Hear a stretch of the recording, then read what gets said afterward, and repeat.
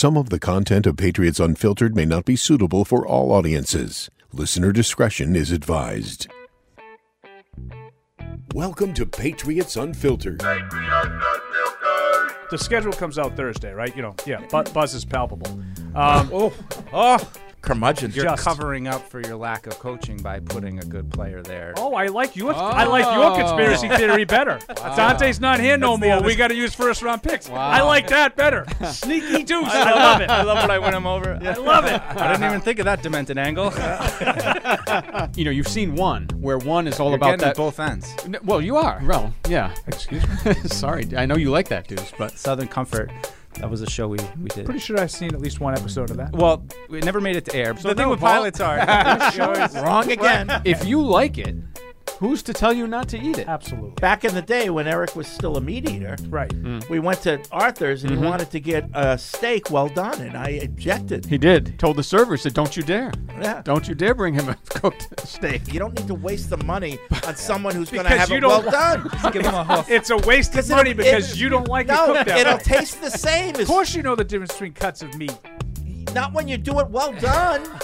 Not when you cook it well done. This is Patriots Unfiltered. Fueled by Duncan. All right, welcome to Patriots Unfiltered. It is Thursday, and it's also schedule release day. 8 o'clock on NFL Network. The Even big more buzz today than extravaganza. yesterday. By the time we get there, everybody will know everybody's games anyway. So, but it's fun. Yeah, It's fun. It's been quiet so far, though. I don't think there's been a No, ton I think there's been a clampdown this year. I mean, NFL Network, Week 4, Sunday Night Football, Kansas City, Tampa Bay. yeah, they are releasing some things early. Will Tom Brady be on the sideline, or will he be up in the booth? Will be in the game? We don't know. Yeah. We just don't know. We don't know. So speaking of releasing, Well, I beg your pardon. Jarrett Stidham Stidham.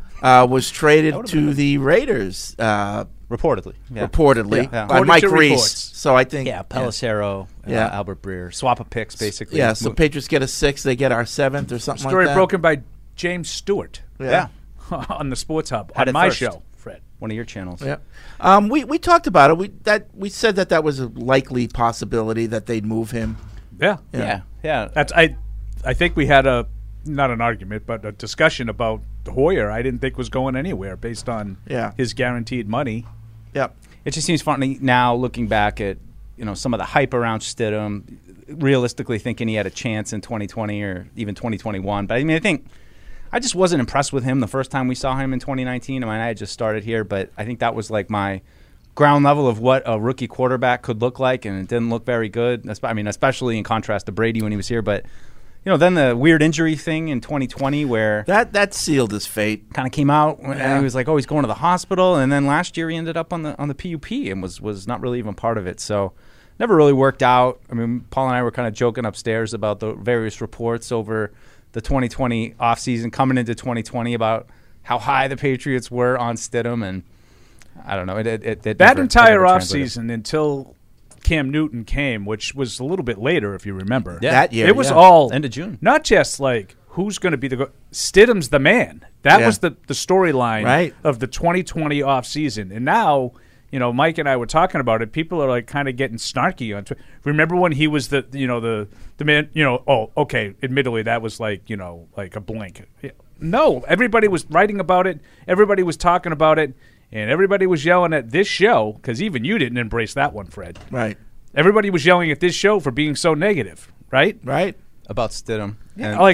Because we saw the same thing that you're talking about in 2019. Well, Mike. even when Cam Newton got here, it's a competition. And we were like, no. It's not going to be a competition as long as Cam Newton's here. Right. Then Cam Newton, let's put it this way. Cam Newton played as badly as you can play in 2020. And still had the job to start 2021. Right. Yeah. Right. I'm telling you, it was the COVID thing that pushed Mac Jones ahead. Yeah. I think Bill had just said, I had enough. I can't do this anymore. I have to get someone who's reliable. When we all could see how much better Mac Jones was on a consistent basis. Yeah. There were days when Newton was okay. Yep. But to me, the best they were was even. Mm-hmm. And I think that's what it took for Mac Jones. It wasn't like that with Stidham. Yeah, it was Cam Newton and Cam Newton only with Stidham. Right. Yeah, it was the pocket presence was what stood out to me with Mac. That was the difference. Kind of coming in, seeing Stidham his first couple years about just how panicky he'd look, and the window would the clock would end, and he'd just kind of throw the ball in the dirt. But Mac always seemed like he was a little bit comfortable in the chaos in the pocket. And, I would agree with that. Much better pocket presence. And then, but even like that Kansas City game in 2020 when Cam got COVID and then Hoyer got the start, and then then Stidham got in, but I don't think that Jets game here in 2019 with the pick six. The fact that Stidham never started a game in 2020, to me, told you everything you need to know what they thought. Yeah. Yeah. The season was a train wreck at times. Offensively, they couldn't move the ball at all. And they just kept trotting Cam Newton out there. Yeah, right. And I tend to think, I don't know how much of a difference it made, but I think it's kind of an example of just how important it is for a rookie and young guys to get on the field and just be available and stay on the field. And he's never really had that. I mean, his rookie year, yes, but Brady was here. And then, there was just always something kind of popping up with him. And I think you see that a lot with rookies where they get that little injury in the summer and then they get behind. It's doubled when it's a quarterback, but, we see it with a lot of other positions. That they lose that time in camp and preseason game, they can't play, and then they just fall behind and they never recover. It's just that much worse for a quarterback. Yeah, and how many times have been like a player who might not even be that good, but they're just always available and they're there and they're working hard and they know what to do, and maybe they don't do it at a super high level, but because they know what to do and they're kind of consistent. I mean, there's been a lot of those guys over the years, I think, that are probably frustrating to a lot of Patriots fans. We're like, why is this guy still out there? But he's healthy and he's Speaking of hardworking overachievers, Danny Woodhead, close to qualifying for the U.S. Open? Golf. I think he made it through the first part, right? Yeah. Now he's going to sectionals or something? Something like that, yeah. Yeah. Sorry, I just saw shot sunk par, a punk. 71. Sunk a punk. Sunk a putt. Sunk a punk. Sunk a putt. He was interesting, though, when he came in 2010. What was that? I mean, that was out of nowhere. Oh, people loved brought him in, and this little guy from the Jets. And they put him in the pro shop and, selling shirts. People didn't know who he was. It was, he was a fan favorite very quickly. I was surprised he didn't stick around a little longer than he did. I was a little bit surprised when he left because I felt like they were kind of in that void. I know they had there's a Vereen shelf a little life bit. on that position. That's why I think Especially that size. It's much like slot receiver, and that's what made, I think, Kevin Falk so impressive and Troy Brown, because you look at how long those guys did it and produced, and it's not easy to do that. Because you're inside and you're taking a lot of shots. Yeah, he was unique though. He was small but just thick, and yeah, he'd get lost. He'd throw him those little dump off screen passes, and it just seemed like everybody couldn't find him. And then all of a sudden, he just squirt out and go flying for 20 yards downfield. I think he had a big game in that Jets game that they with the 45-3 game in 2010. I think that was one of his better. And they tried to go with the similar game plan in the playoff game. 6 weeks later, it didn't go as well. No. He was a big part of the drive to nowhere. Mm-hmm. The 14-play drive that resulted in no points. Yep.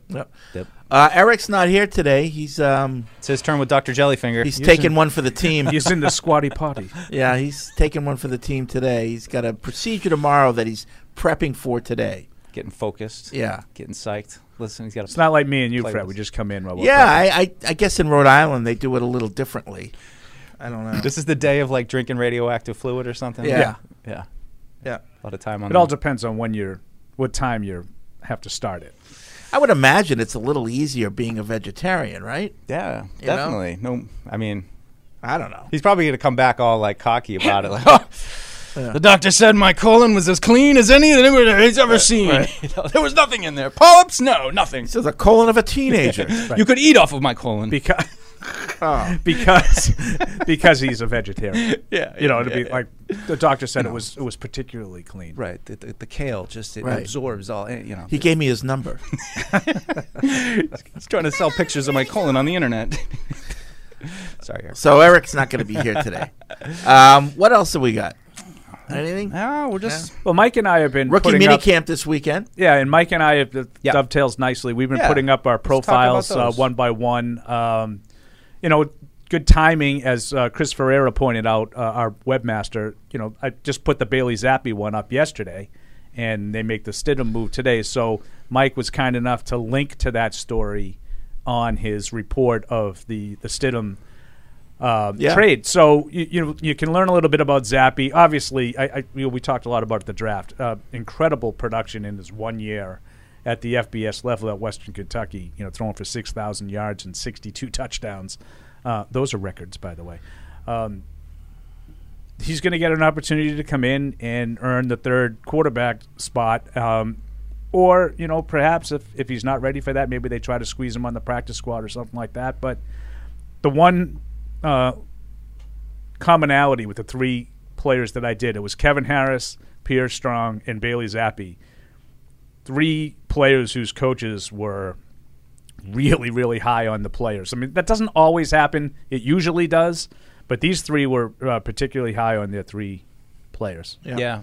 And I'll just add on to that, good video going around of Zappe getting the call for his, I think he's on Hey Rookie, Welcome to the NFL this year, talking to his agent. I mean, you got to love that stuff of these guys with their families around. And, I think he said something like, Patriots, no, they're not going to take me here. Then all of a sudden, the phone rings. Yeah, it's all that. What a thrill that cool. must be. It's really cool. And then, that dovetails into what I wrote about Sam Roberts, who his video went viral as well when he got drafted by the Patriots, all guys in Patriots jerseys. And talking to his college coach, he said, it's just bizarre that he got drafted by the Patriots. He used to come in on Sundays. He said, we just kind of have open, people want to come in and study film, and Sam would come in wearing his Patriots jersey on Sundays. Why are you a Patriots fan in Missouri? Like a lot of Chiefs fans and stuff. And I guess at one point the Patriots beat the Chiefs, and that's why he picked them. But another guy, of course the coach loves him, but what's the name of the award? Cliff Harris Award for small school defensive player of the year. Has all the size. He said definitely going to need some technique. Everybody's going to be as strong and big as you now. But, just reminds me in his game of Barmore, the small school. I know they're different levels, but the way he gets off the ball, the kind of violence and urgency that he plays with right off the snap. So I think he'll be somebody to watch in camp, see if he's able to do it against NFL defensive linemen. He's built like a like a truck. That's exactly what you'd want coming off the bus. So, and then, I'm jumping into Marcus Jones and got some quotes from his head coach, Dana Holgorsen at Houston. Working through it. Going back to Zappe, his thing is he's only like 6 feet tall, besides the fact that he's small. Yeah. It'll be interesting. It'll give him more opportunity. I wonder with the 3 days in camp and not really quarterback competition. Last year it was going in. Now are they going to divide up Cam and Mac? Hoyer and Stidham are almost afterthoughts into that, but now it's a little bit more set. You know what you have in Hoyer, so we'll probably get a good chance. I wonder see what Zappe. what it would look like if I could speak. Do they give Hoyer, less reps because quote unquote he doesn't need them, or is Zappe strictly the guy who's doing the opportunity stuff at the end of practice, learning with the other rookies and young players? I wonder how they'll. I don't know. So as you mentioned. Unbelievable production, but against lesser competition. But I would be curious if I was the coaches. All right, early on, whether it's spring or early on in camp, let's get him, see how he manages, throwing through the trees. Get a rush, get the tennis rackets up there. Yeah. Let's see what he can do against bigger, faster people. Yeah. It's a great comparison of just how Mac looked in the pocket last year, because he's not a big guy either. He's probably 6'2", maybe almost 6'3", but I think it's a good point. I watched a bunch of his highlights and film and stuff, after they drafted him, and there's a lot of wide open throws where guys are just streaking down the field, and he seemed to have just a full grasp of the offense, and going against teams like Army and that were just overmatched by what they were doing, and so. We'll see how it translates. I think the size is a big thing, but if he has that kind of pocket presence and is able to understand what the Patriots are trying to do in a similar way and get the ball out quick, then maybe. Drew Brees is what, 6'1" at tops. Tops, but he was just uncanny about knowing where guys were going to be, and he didn't have the strongest arm, but his accuracy was right there. The timing was unbelievable. Anticipation, just seemed to throw. You got to have that if you're going to be 6 feet tall. Yeah. Yeah. Well, like we said, he'll probably get a lot of good chances, and like Paul said, I think too with the the joint practices, because that's what I really enjoyed with Mac, where it was, can he push it down the field? I wonder if you'll see much of him in those. Mm-hmm. But it is an interesting thing that, look, I'm not going to sit here and say, oh, my God, what are they doing, trading a third-string quarterback. But I do think it's interesting that they decided, just by drafting a kid, before you even really get him into your building and get a chance to see him operate for, I don't know, a month, you make this move. Because I am a little skeptical of the size coupled with sort of the lack of athleticism. He's not a runner. He's a pocket passer. And he played in a very quarterback-friendly system that has been extremely successful at the college level and really not in the pros. Now, maybe some of those things are changing with the way the NFL is changing. Yeah. Some of these guys now maybe have a better opportunity to succeed. But, it's one thing if you're 6 feet and you're Russell Wilson or, Kyler Murray. This guy's not like that. Right. This guy's more Mac Jones. Yeah. Mm-hmm. Only a couple inches shorter and not really a threat to get out of the pocket and make a lot of plays. So I do have some curiosity as to how that translates. But the fact that they didn't really care and they just said, well, we'll go. I wonder if, you might see two quarterbacks again, which I think is Belichick's preference. Mm-hmm. Yeah. With roster makeup. Right. I'd be curious to see how that all unfolds. Yeah. All right, 855-PATS-500 is the Ace Ticket hotline. Web radio at patriots.com is the email address. As we start off the show again, today is schedule release day. NFL Network will have the big show at 8 o'clock, but, over the course of the day, I think they're going to allow teams to announce their home openers. So that includes the Patriots, of course. So later on today, you'll probably hear what the home opener is for the Patriots. And then if you're a team that isn't starting at home, you'll also know maybe one or two other games, Yeah. So first 2 weeks. Yeah. Well, and I'm not going to fall into that. We'll find out who the opener is, even if it's on the road. Right. Because I learned. Yeah. Don't say that. Don't say it. Yeah, I know nothing. I don't know. There's been like various reports that have been up and then down, and that's wrong. So I do want to know more just for like what's the schedule going to be like, Paul? Like what are the late games? What are the short turnarounds? But I want to look where those Buffalo games are. Those Buffalo Miami games. Those are the ones I think to circle. Absolutely. Aren't you? That's the game. That's your measuring stick, right? Yeah. Those are the big boys now. Like for 20 years, everybody in the AFC East is, our measuring stick is the New England Patriots. Now it's the Buffalo Bills. Would you really have a preference of when you're looking at your schedule? I mean, I think you consider your team as, all right, are we a new team? Is there going to be more gelling, or are we kind of a veteran team?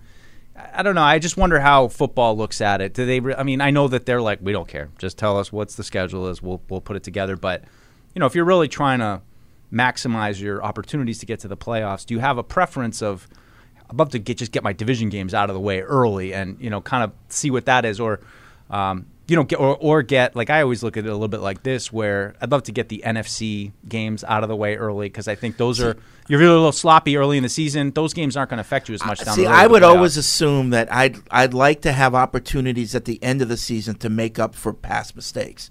So I want to spread out my divisional games as much as possible so I can get a second look at them when hopefully I'm a little better. Yeah. If I'm playing bad at the end of the season, it doesn't matter.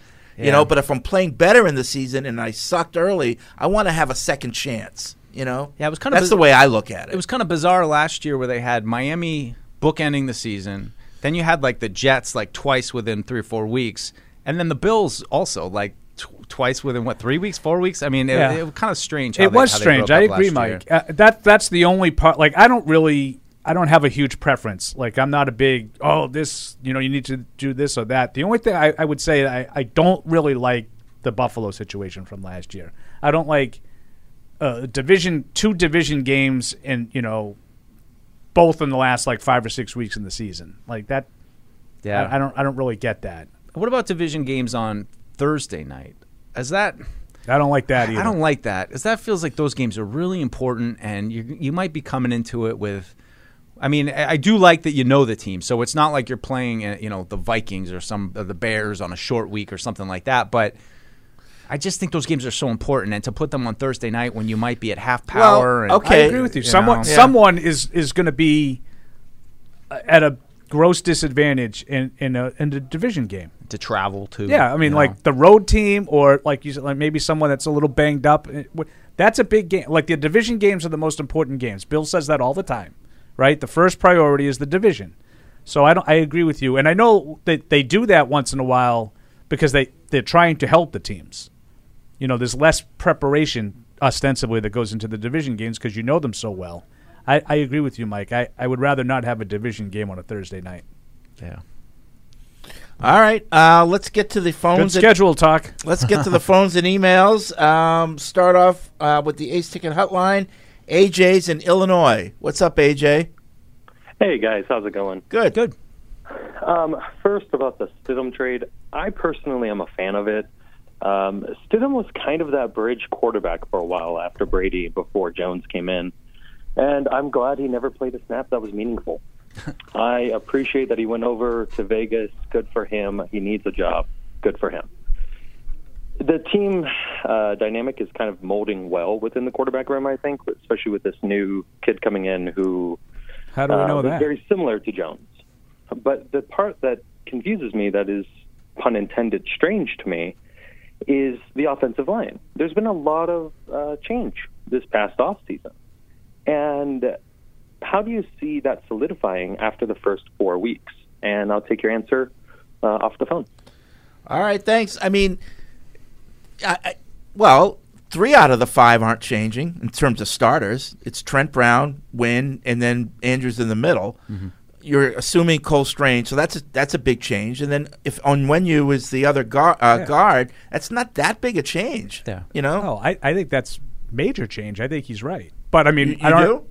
Well, yeah, you're changing the 2 guards. You're changing, 40% of your offensive line is going to be different. Yeah, but I don't Paul, really. They're guards. But I agree. I was just about to say I don't really understand what is the big question. Like, we know that the quarterback room is in good shape because we got rid of Stidham somehow, but we don't have any idea what's going. I think I have a guess that you're right. Strange is going to play one guard, and Onwenu is going to play the other. Right. What's there's no difference there. Like, what's? Yeah. I mean, I think that they're not as good as the players that left, but I think what he meant. What I don't want to speak for him, but I think what he's saying about the quarterback room is this kid is, in terms of style, more like Mac. So Then who? Zappy. No, but Stidham. What is Stidham's style like? Just out of curiosity. Freak out and run out of the pocket. Hold on. Being told that trade is not official yet, Fred. You better watch it. We like Jarrett Stidham. No, but I don't think there's much difference between the styles. I think Stidham can move probably a little bit better than Mac Jones, but I don't think that's what his game is. Yeah, no. I think his game is as a pocket passer. Yeah. I don't think there's a huge stylistic. I agree with Mike. I don't think he's that good. Yeah, for all we know, Zappy's like a jerk in the quarterback room. Well, I have no idea. No idea. So and in talking to his offensive coordinator, that's not the kid. I mean, he seems by all accounts, he seems to be a really good kid. Good kid. And I think he will fit in. I don't have any more or less concerns about the offense. The offensive line has some concerns because you lost 2 starters. Yeah. Like, we've known that for 2 months. Yeah, a couple of things. I mean, Stidham, I think this probably speaks to the kind of player he was. Like, I don't know, just average quarterback. Like, there wasn't, like, you always, when you draft a quarterback, you look for, like, well, how can we put him in a box that will explain him? Is he athletic? Is he like a Lamar Jackson? He can't really, he needs to work on his throw. Is he a smart guy who gets the ball out, can't really run? Always Mac Jones. Stidham, I never felt like it was just, I don't know, he can run okay. He had an okay career. He was supposed to be a lot better than that, though. And it never like as a college recruit, he was supposed to be special. Right. But and then I think the transition on the offensive line is just I think Shaq Mason was such a big part of kind of their personality with his he wasn't the biggest guy but real mobile and able to get out in front. I think if Onwenu goes into that, he's a little bit less mobile, but maybe a little bit bigger, maybe a little bit stronger. I think the hope with Cole Strange though is that you can take the kind of athleticism that Shaq Mason had and get that to Ted Karras, who I don't think was the most athletic guy, but was savvy and tough and able to do it. So I think there will be a little bit of a transition. But, I mean, I think you got to feel at least a little bit positive about Onwenu, Trent Brown, those two big, tough guys on the right side, and then Strange and Wynn, if they're able to, live up to expectations, being athletic and able to, do some of the stuff that they did with Shaq. When was Trent Brown drafted? When he was originally drafted? He was low. Oh, he was low? He was low. Okay. Are you looking, Paul? I don't know. No. I'm gonna look. But, I feel like he was... He wasn't which a is surprising highly drafted for player. his size. Hold, please. It's all right. Got a lot of emails coming in. A lot of reaction to Tuesday's show with the movies and the hot dogs and the steak, but I want to keep it 7th round. Oh, really? Trent Brown was a 7th round pick. Yep. Wow. Same for him. That is something. But I want to keep it to football, at least for now. So let me go through some of these. Andre from New Jersey, just to bring back your conversation on Tuesday, I just don't get here I say football, and he starts out with steak. I just don't get people that eat a well-done steak. It tastes like rubber and absolutely no flavor. When my parents go to a restaurant and order a steak well done, I shake my head in disappointment. Mom, Dad, get it right. It's a medium rare. But here's his predictions for the upcoming season. 1, the Patriots split with the Bills in some way, somehow win the division. Okay. That would be huge. That would be huge. Because we've got that billboard ready to go. It didn't take long. Remember, we had that last year after the Patriots had ruined the Bills. I think we got to get rid of billboards here. 2, the Patriots will be the top 2 seed in the conference. Holy crap. What is this? His predictions. 3, Mac Jones throws for 4,320 yards, 30 touchdowns, and 10 picks. That's the first one that I think that has a chance. And on the defensive side of the field, Ballmore, Duggar, and one of the linebackers will be all pro. Uche. All pro. Say Uche. I go 1 for 4 on giving you a more than 2% chance. Yeah, that's how unlikely I think I'd those say 3 things those are optimistic predictions. That's real quick, just because we were just talking about the Trent Brown thing. Mm-hmm. Yeah. So he was a 7th round pick. This was off NFL.com in his draft profile from Lance Zierlein. Yeah. Zierlein. Brown has the pure size to block out the sun, and unlike some players of his bulk, he knows how to use it. He can plow holes as a run blocker, but can only play right guard in power schemes. His lack of playing experience and conditioning concerns could hurt his draft stock. So aside of penciling him as a guard, nailed it. Yeah. yeah. Absolutely nailed it. Yeah. And that's why he was a 7th round pick. My guess is he didn't play a lot at Florida, much like he doesn't play a lot in the NFL. Yeah. And he has conditioning concerns. Yeah. Bill in D.C., since it seems like Matt Patricia is now the lead candidate to be calling plays, again, why is that? Because Mike Reese had a thing on ESPN. Oh, did he? Yep. Yesterday? This season, I had a question about how that works. How much of play calling is based on what the computer software spits out based on factors like down and distance, field position, opposing defense, etc., and how much is a spur-of-the-moment gut feeling by the coach calling the plays? I guess what I'm asking is how much will we depend on Patricia's intellect and how much will be him going by what the stats say is the right call? I mean, a lot. I think that they have that play board where they have the plays they like by situation, but I think it's up to the offensive coordinator to not only know what right play to call, but to sequence plays and to string things together so that they work in union. And that's been one of the big questions I have of having a new offensive coordinator, being able to do those kind of things. And I should probably just say, like Mike Reese yesterday, it's kind of strange how he said it too. It was he was like, the voice you might hear at Patriots practice would be Matt Patricia and Joe Judge as the co-offensive coordinator. So, and then he said, "Don't be surprised if Patricia takes a leading role." Okay. But based on everything he said, it was 2 guys talking at the OTAs. But I will say, calling plays early in a game is different than calling plays late in a game. Right, when they're scripted and you probably have a set that you go into the game, you want to get going. And then, as Belichick likes to say, the game declares itself. Exactly. And now what we're going to need to do. We're going to need to run the ball almost every down, like if you're in Buffalo. Or, how many pass plays did they even go into that game with? I mean, I don't know how much they knew ahead of time, but it's one of the big things. And, as much as these guys are very experienced coaches, I think that there is definitely an art form to calling plays. I totally agree. And I don't knowing know the right moment to spring that thing on them, like that kind of stuff. Yeah, I don't know what the percentage would be to answer his specific question, but I would say that every single team has all of the computer data available. So they go into a game with these plays will work against these defenses in these situations. Every team does that. The play callers that separate themselves are the ones that have the feel. Yeah. And I don't know. That might only be 5 plays a game. They see the matchups.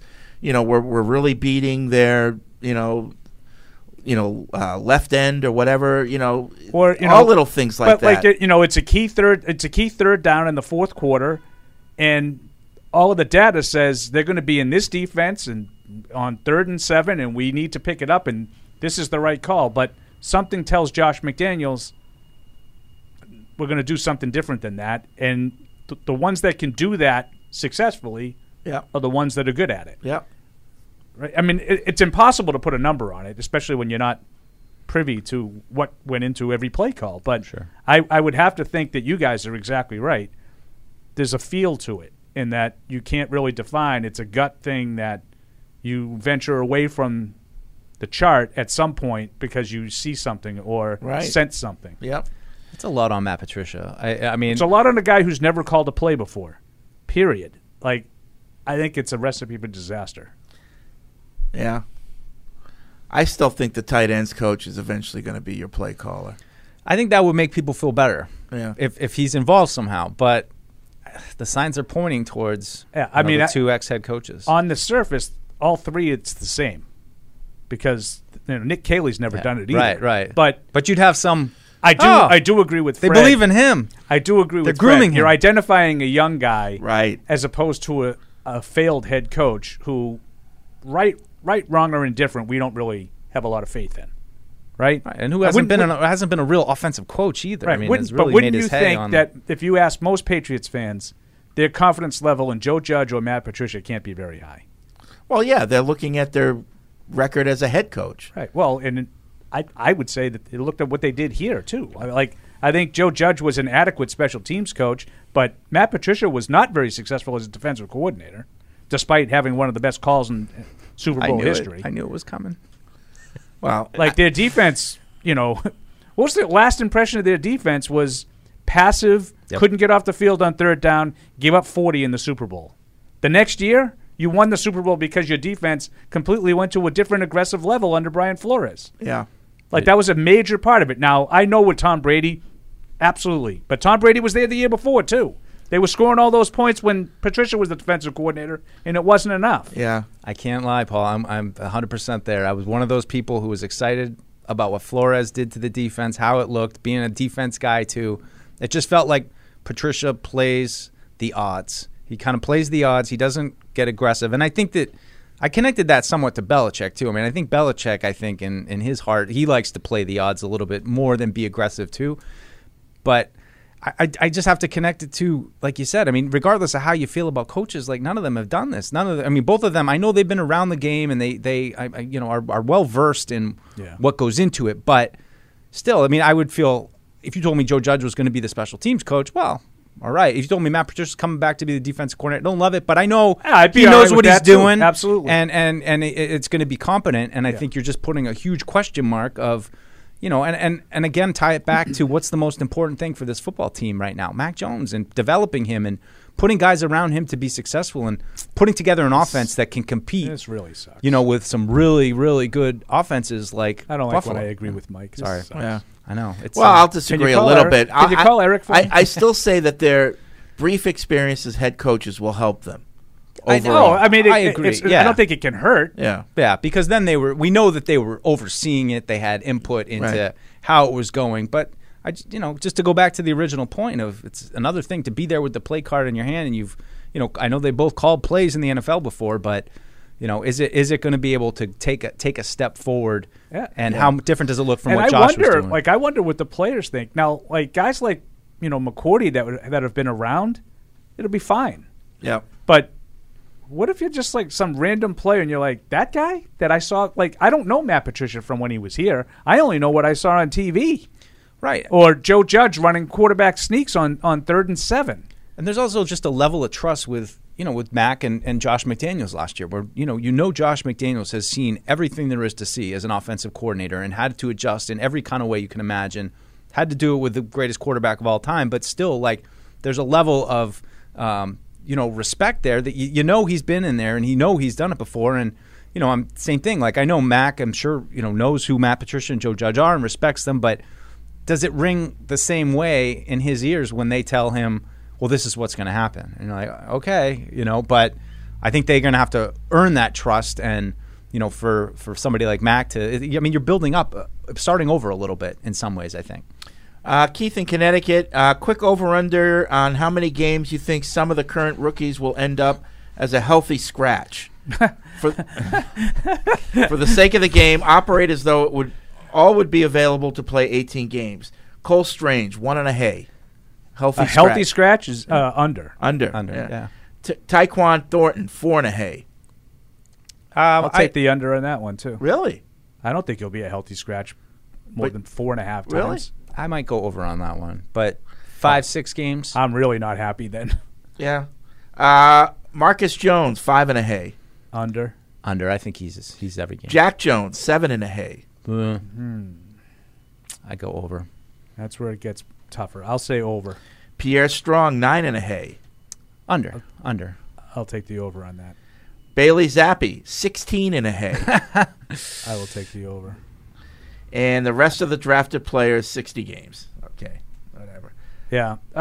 Totally with Freddie said on the well-done steak situation. I think anyone with any taste in their mouth. That's certainly my preference. I just don't hate people who it's a waste of money. Like it the way they want it. It's a waste of money. I would take Hines, Stuber, and Roberts. That trio, I think one of them will emerge into some kind of role bigger than we're kind of expecting. Kind of like Onwenu did. Onwenu, I thought, was kind of a write-off guy. Then you saw him play, and I think there are guys like that, and especially along the offensive line. I could see I would go Hines, somebody Stuber. like Stuber. The offensive line, I agree with you. One of those guys could replace a Kajust or a Haran. Totally. They might think those guys are better. Yep. Jonathan writes in, hey, guys, and Mike, he says. Oh, hey. Wow. Hey, now. Mike playing the Eric role. Yeah, you don't want that role. Just want to pay my final respects to the Stidham era. Under Belichick, who were the best and worst backups? How does Stidham compare to Rohan Davey, Kevin O'Connell? I feel like those are the bottom three. If you had to win a game, counting out Castle and Jimmy G, who would you go with? Testaverde? If you had to win a game, who would you go with other than Castle or Jimmy What about G? Damon Heward? Damon Heward. That's who I was all he thinking did about. was win games, Yeah. right? When? He's a professional. He was like 5-0.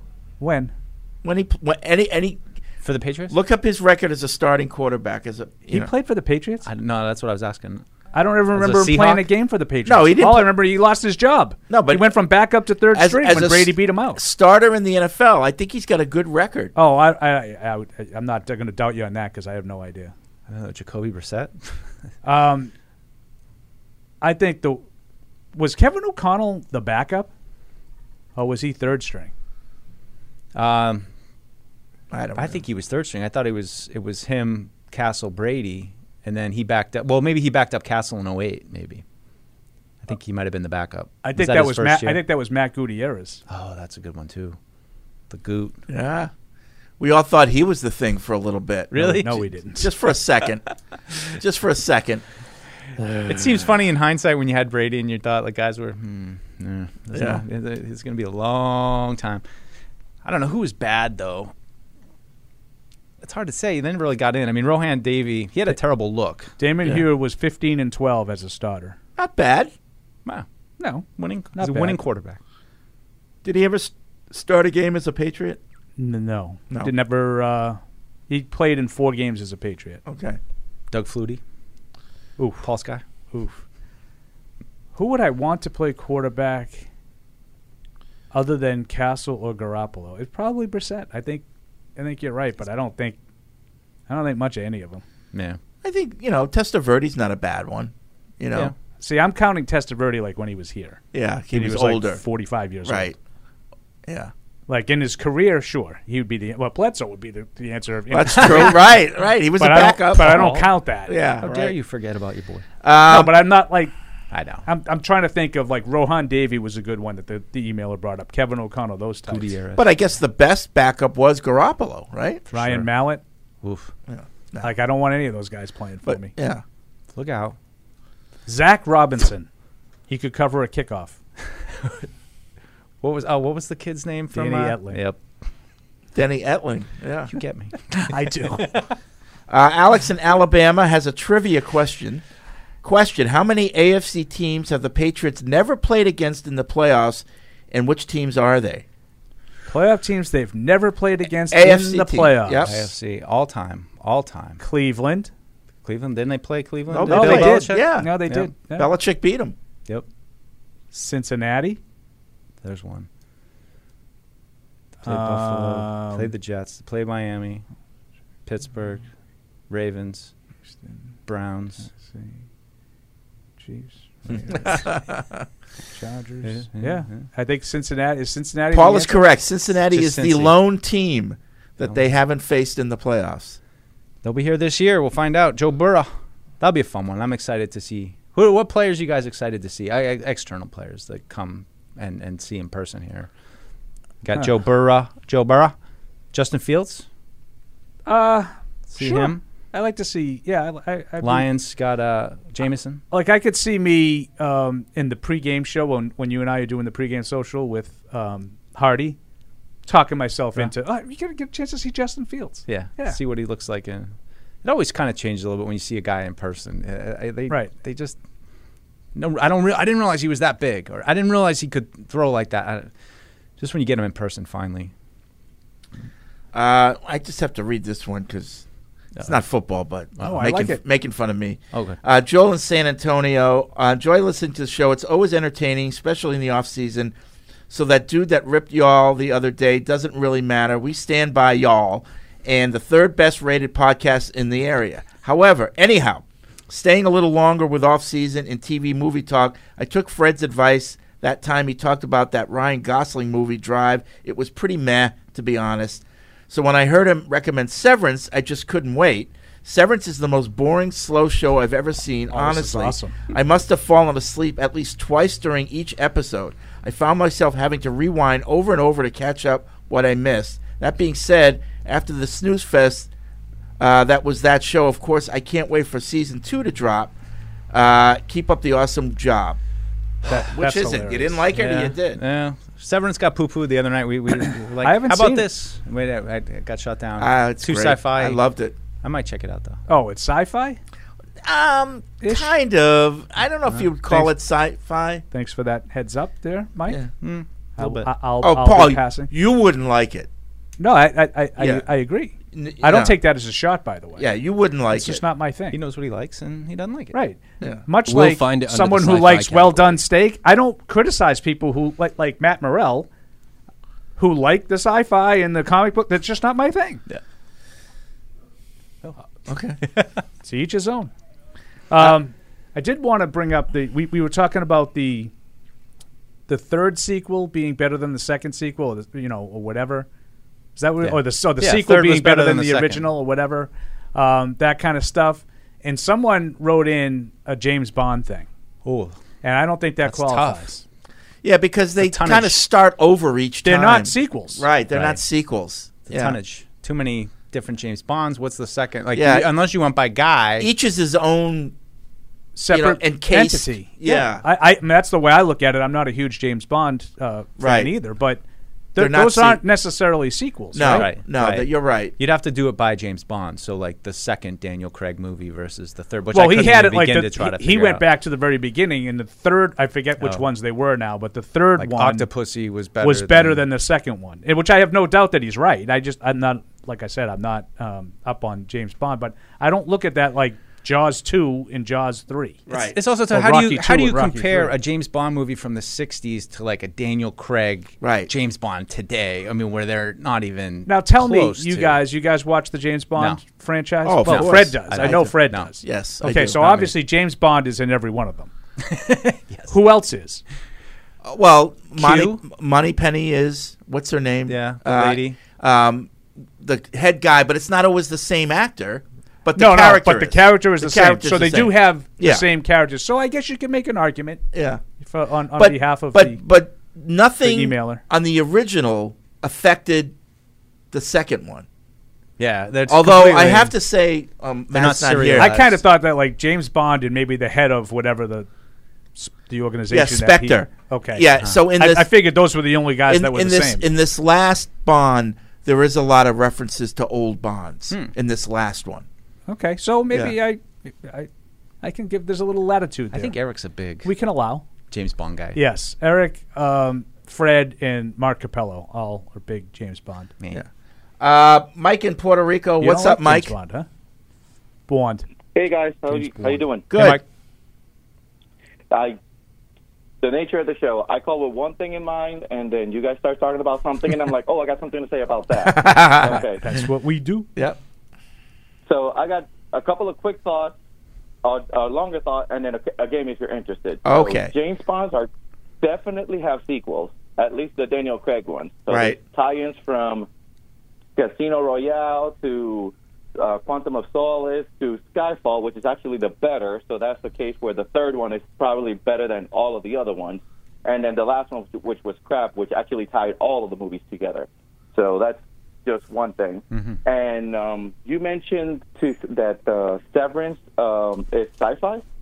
Well, I didn't say that. Deuce said it. Yeah. It looked based on the preview card, maybe a little sci-fi. But you saw it, right? I did. I saw it, yeah.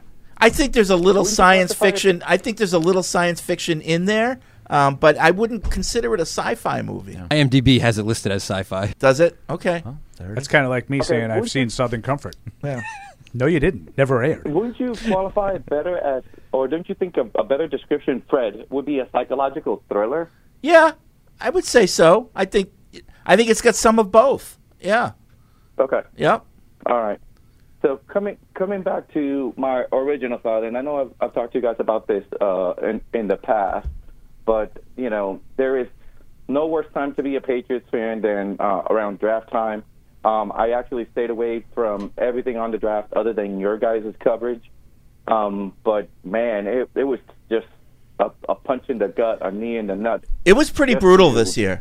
Yeah, like we said, when Mel Kiper, who is very liberal with his grades, gives you a C+, that's you didn't do well in his eyes, And the thing for me is like we keep becoming. I mean, I keep looking at this again. Somebody that has no ties to Boston. I just adopted the team because I like Brady. I like the uniforms, and then Bledsoe originally, then Brady, then Belichick, so on and so forth.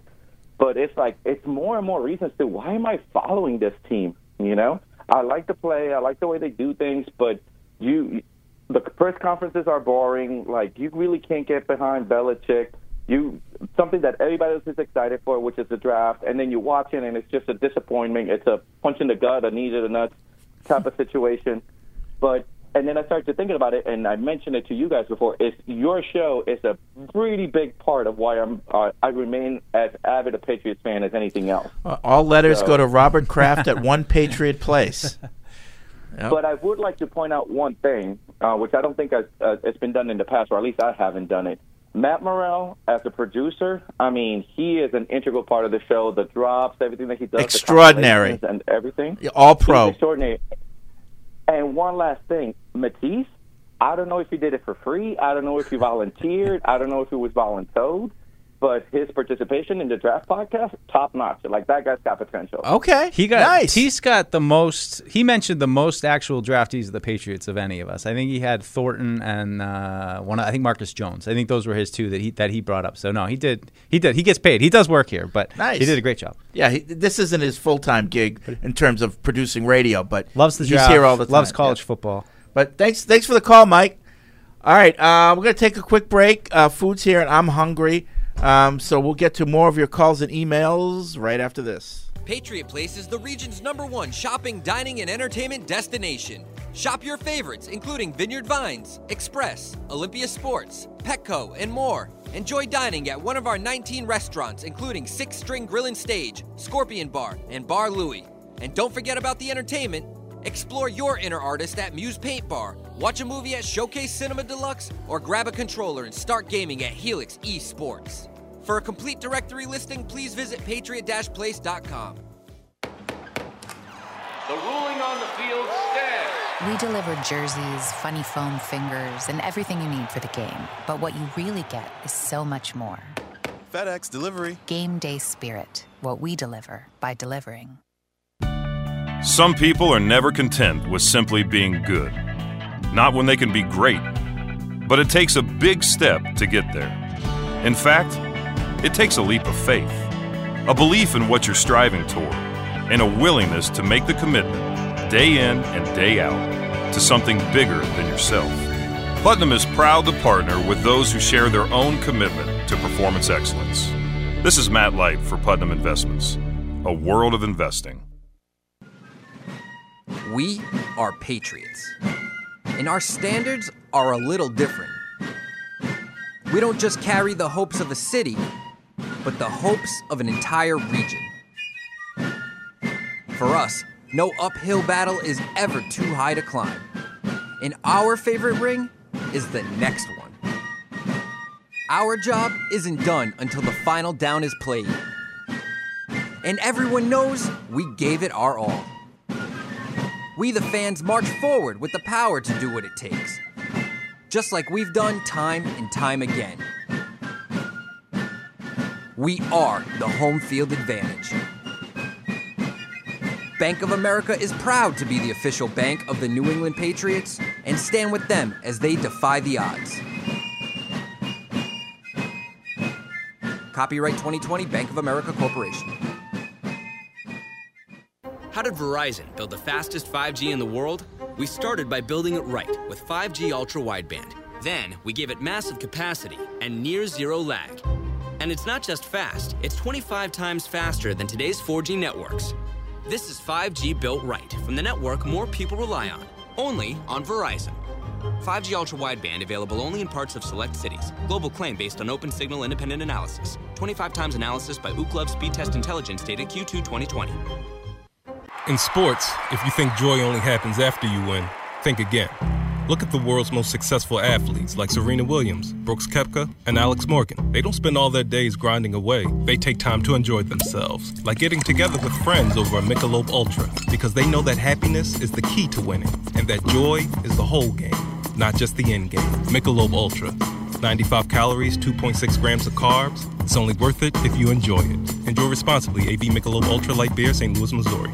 There's no season better than football season. And there's no better place to get in on all of the action than with DraftKings, the official daily fantasy sports partner of the New England Patriots. To add to the thrill, DraftKings has millions of dollars in prizes up for grabs every week. So head to the app now and check it out. If you haven't tried it yet, fantasy football is easy to play. Just pick 9 players, stay under the salary cap, and pile up points for yards, touchdowns, receptions, and so much more. There's no better way to put your football knowledge to the test than to compete for a shot at $1 million in total prizes. Download the DraftKings app now and use promo code PATS to get a shot at millions of dollars in total prizes every week. That's promo code PATS to get a shot at millions of dollars in total prizes every week, only at DraftKings. Eligibility restrictions apply. See DraftKings.com for details. Want to get into the game? Get coached up at Dean College. Equipped with exclusive academic partnerships featuring the Patriots, Revolution, Providence Bruins, summer baseball, and more,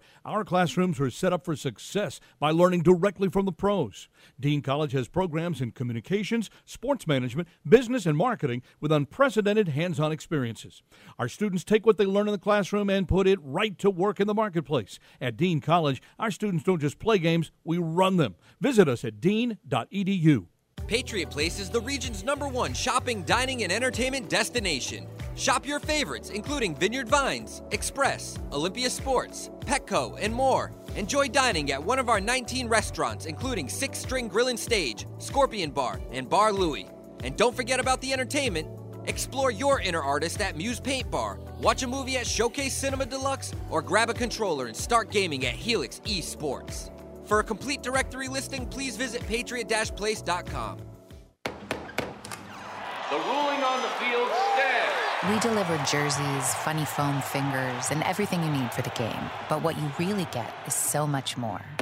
FedEx Delivery. Game day spirit. What we deliver by delivering. Some people are never content with simply being good. Not when they can be great. But it takes a big step to get there.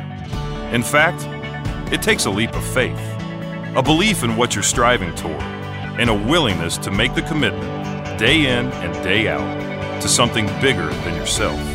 Putnam is proud to partner with those who share their own commitment to performance excellence. This is Matt Light for Putnam Investments, a world of investing. We are Patriots, and our standards are a little different. We don't just carry the hopes of a city, but the hopes of an entire region. For us, no uphill battle is ever too high to climb. And our favorite ring is the next one. Our job isn't done until the final down is played.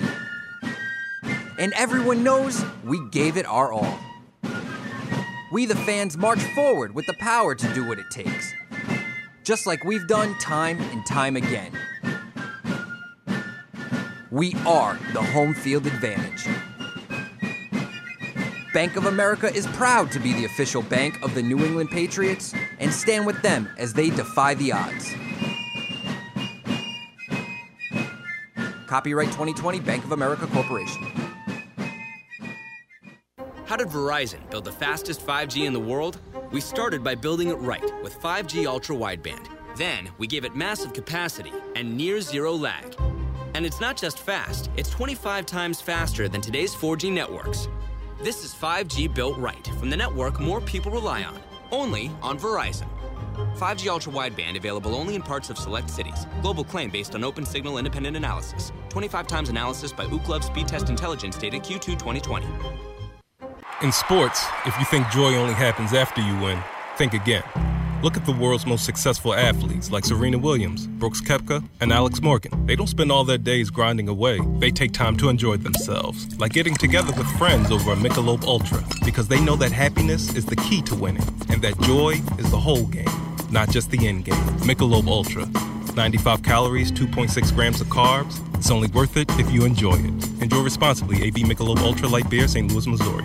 There's no season better than football season. And there's no better place to get in on all of the action than with DraftKings, the official daily fantasy sports partner of the New England Patriots. To add to the thrill, DraftKings has millions of dollars in prizes up for grabs every week. So head to the app now and check it out. If you haven't tried it yet, fantasy football is easy to play. Just pick 9 players, stay under the salary cap, and pile up points for yards, touchdowns, receptions, and so much more. There's no better way to put your football knowledge to the test than to compete for a shot at $1 million in total prizes. Download the DraftKings app now and use promo code PATS to get a shot at millions of dollars in total prizes every week. That's promo code PATS to get a shot at millions of dollars in total prizes every week, only at DraftKings. Eligibility restrictions apply. See DraftKings.com for details. Want to get into the game? Get coached up at Dean College.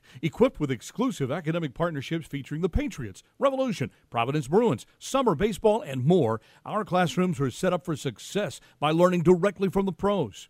Dean College has programs in communications, sports management, business, and marketing with unprecedented hands-on experiences. Our students take what they learn in the classroom and put it right to work in the marketplace. At Dean College, our students don't just play games, we run them. Visit us at dean.edu. And now, great moments in history. If you say he's a friend of Eric, yes, isn't that proper? Isn't a friend of Eric's redundant? Yes. If he belongs to Eric, that's what the of means. It's possessive. Yep. So why do we That's a need good one. of Eric's? That's a good one. Like you don't Eric's have to, friend. Eric's friend would be proper, but if you say he's a friend of Eric, that's also proper, no? Yes. Yeah, sure. But a lot of people say a would friend say of he's Eric's. a friend of Eric's. Right. Right. No, I don't know that I'm right. I don't know that I'm right about that one. So I'm not being all It should be snarky. friend of Eric. Right. Yeah. That's how I that's how I would write it. This is a grammar deep dive in Yes. AP Perillo Yep. English. I know very you, specific. I know you just got on a blog and just wrote on your own. Some of us had to go to college and learn how to do it. Perfect. Ooh, elitism. Not a very good one, but That's another great moment from All right, back here on Patriots Unfiltered. Speaking of grammar, I like the perfect. In the Jill in New Hampshire. Now, Jill is the one who did Mike is back from practice. Right. So. Hit. She writes in when she's kind of royalty, so Yeah. I have to read her emails. VIP. She says, with all the Tony Romo talk on Tuesday, I can't help but say that my biggest issue with him is his terrible grammar. He always says they should have ran the ball. Yeah, that bugs me too. Or he should have went to so-and-so. You'll notice it from now on if you haven't yet. Sorry. Anyway, do I need to update the practice song to Deuce's return from practice instead of Mike? Oh. No. That's a good question. But Maybe. I'm fine. Maybe. Well, you were upset when I called you Mike instead I of was just Deuce. thrown off. I was thrown off. Sometimes. Sexual assault. I don't know. Sometimes somebody call me So, Mike. I'm like, you know, Mike. maybe if she wants to do another version with Deuce is back. Yeah, well, let's see how the season goes and, you know, make a banger. But that was the hit of the season last year. Yeah. Gets in everybody's head. Yeah. 855-PATS-500. It's the Ace Ticket Hotline. Phones are stacked up. Ben's in Pittsfield. What's up, Ben? What's up, guys? How you doing? Hey, Ben. I got a couple things. I got two things I wanted to run by you guys. So first off, unfortunately, my guy Zion taken before 21. Yep. But if he was there, like at 21, Zion Johnson, do you think we would have taken him? It's a possibility. Right? I do. Yeah. Like, he was, you know, besides like the guys who were going top 10, no doubt, right? Like he was one of the best linemen, O-linemen in the draft, and it's like, you know, when he's mocked, no, either he like was 15th one of the or best he's guards in the draft. 30th. It's kind of tough, but Yeah. I would have loved, you know, I feel like if we had gotten him at 21, like a lot more of the talk about, oh, the Patriots can't draft, this, that, because he's one of those guys who was actually mocked to the first round and like on those boards. But Right? people would have still been That's upset about tough. taking a guard. Some in the first people would round. have questioned the guard, but they Yeah. wouldn't have questioned the value. Right. Right. I would have probably had the same And- reaction. It's just, do we have to take a guard right now? I would have had the same Yeah. reaction. So You could have had Cole my Strange more in the important- second round. Right. But to Ben's point, you couldn't have had Zion. Right. He would not have been available. No, in the he was a second first-round talent. Yep. So my second point I wanted to run by you guys, and I was talking about this with some guy I was talking to over the weekend, but so right now, like you guys know the bubble with the wide receivers, like they're getting paid way too much money. And then you got quarterbacks, like, I mean, Derek Carr just got paid $40 million. I don't know why I know he's good, but I don't know if he's $40 million good. But to my point though, is that, like, obviously it kind of sucks because we can't afford any of the, you know, the star power. Why but is that? At some point, like some of these teams who are paying these players like wicked amounts of money, like it's going to catch up with them. I mean, like think about Buffalo. Obviously, like I'll concede, Buffalo is a much better team than the Patriots right now. But you know they just paid Stephon Diggs $40 million, or not? Sorry, like $25 million a year. Like what happens if he tears the ACL? Like you know they don't have money to go get someone new or do anything like that because they just sunk a ton of money into him. Like. Let me ask you this, Fred. I'm going to spare you. I know. rant. Here we go. I'm going to spare it. I'm not going to do it. But if Stephon Diggs was making $5 million a year, and he tore his ACL, what were the Bills going to do? Well, my point being is, if they're paying him $5 million a year, right? That means they probably have a little more money to get who that they could put towards other players. Right? Who? You know, that money is coming away from like maybe another receiver instead of one incredible receiver. They have two very good receivers, and then if one of them gets hurt, they then do have very good receivers. Yeah, I'm just using them as an example because I know. No, but my point is, it's never a bad idea to pay the great players big money. Like you run a risk of your best players getting hurt. Everybody has that risk. I don't think it hurts less if your best player gets hurt and he's making $10 million as opposed to $20 million. Like you have to now replace him with someone who's not on your roster. And there's no one available of that caliber. Like when Tom Brady got hurt in 2008, it wasn't better for the Patriots because he wasn't making as much as Peyton Manning. They didn't have anybody to replace him. that hurt, right? I just think to the point of, is this bubble going to burst, or is it going to continue to be? I mean, I think we've accepted with quarterbacks that you got to pay. It ain't going to burst because the salary cap is only going up. With Derek Carr, guys come up, you got to pay him. That's what the going rate is for a starting quarterback. So you don't really have a choice. It's not as much about, well, he's worth that. It's kind of, but I do wonder, because there's going to be teams that have bent over backwards to bring in an awesome receiver this year that aren't gonna have success. That it's just not gonna work for whatever reason. Absolutely. Yeah, that's my point. Nelson Aguilar. Like, there's some teams. There's some teams that like Buffalo. They have a great foundation. I'm not I won't argue that they are a team that can probably afford, and it's a kind of a good decision to go fork over $20 million a year. But I see some of these teams who maybe aren't as financially sound or don't have as good of a system already in place. They don't have a lot of good players, but they're still going to go after that single receiver and think that makes the difference. And that just does not seem intelligent to me, Well, okay. I mean, it's sometimes it'll work, sometimes it won't. I mean, I think, you got to make choices, and that's, I think, what the Patriots do and what they have done is I think they prefer to spread it around, and that's their choice rather than being top-heavy. And sometimes it does work. I mean, I think we're also prisoners of the moment when you have a team like Cincinnati who, did great, turned things around really quick, drafted a great wide receiver who came right in, but then they're going to have to make some decisions. So, are they going to play T. Higgins when he comes up in a couple years? I mean, it's always fluid. I just think every team, you have to make choices. You can't have valuable. You can't have the best pass rusher, the best, the highest paid pass rusher, the highest paid quarterback, the highest paid wide receiver. You have something has to give somewhere. But it was a crazy offseason, and I think I don't know. I said bubble burst. I mean, maybe that's too extreme, but I think that it will regress a little bit more towards the mean. I think as teams, some teams realize maybe just going out and overextending ourselves for one receiver isn't going to be. But there's going to continue to be teams that love it. Salaries don't go down.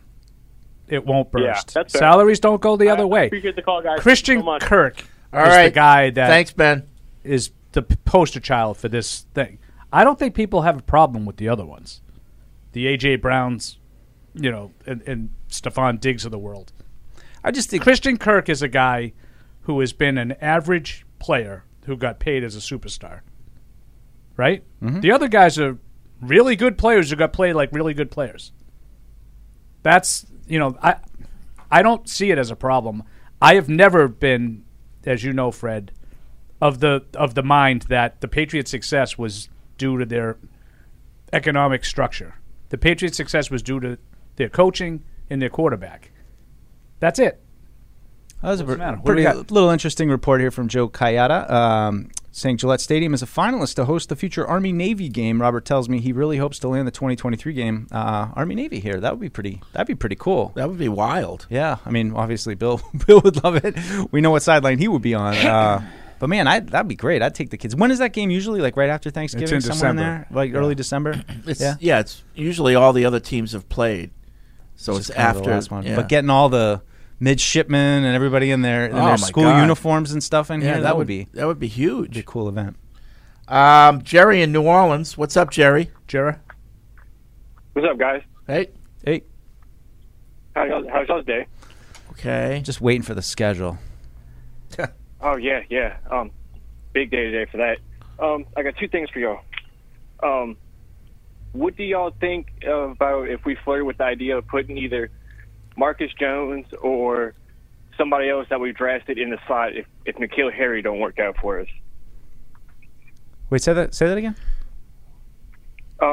What do y'all think the chances could be if we put in like Marcus Jones into like the slot position if N'Keal Harry don't work out for us? That just as just as a plug and play.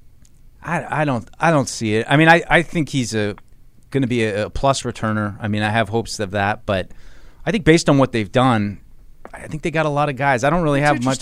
But Jerry brings that up. I'm going to go to you, Mike, because I know you've done more of the Marcus Jones research. I've looked at him, and tell me if I'm wrong, as a guy who is a defensive back who they've occasionally found ways to incorporate into the offense. Yeah. In sort of niche kind of plays. Yes. Deion Sanders. Correct. Sure. Is there a chance that they look at it differently and they'd look at him as an offensive player?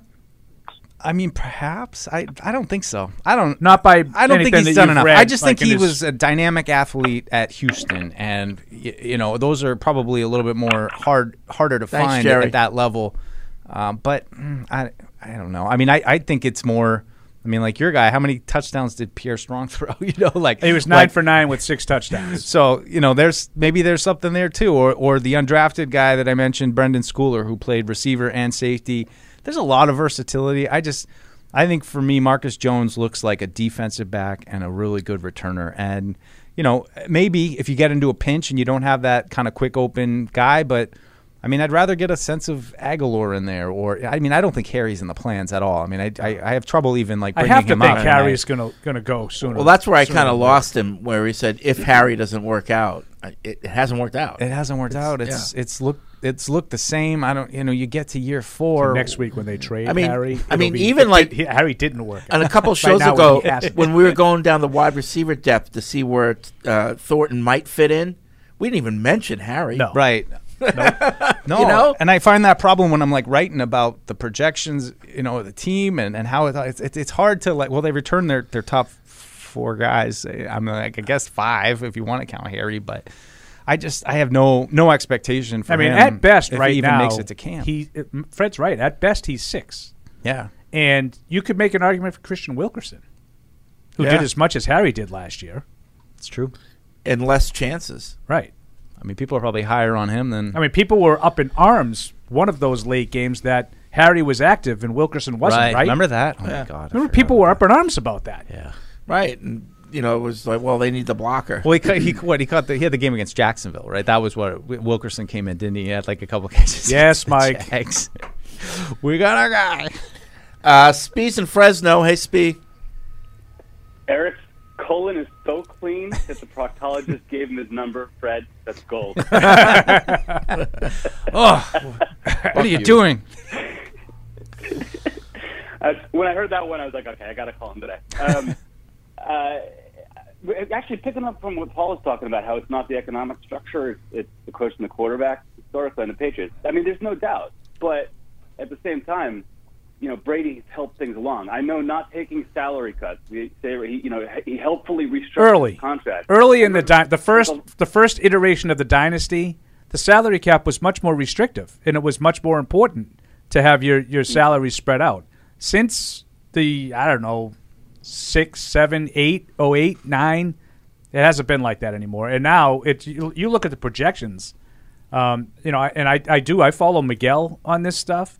And he's telling you what the projections are going forward. They're astronomical. And these numbers, they'll never. There was a pandemic, and that was a pause, right? Right. Mm-hmm. It actually went down. That's as close as you're getting. But that's what it takes. Right. Yeah. Right. It's a worldwide pandemic. Yeah. That's kind of redundant, but whatever.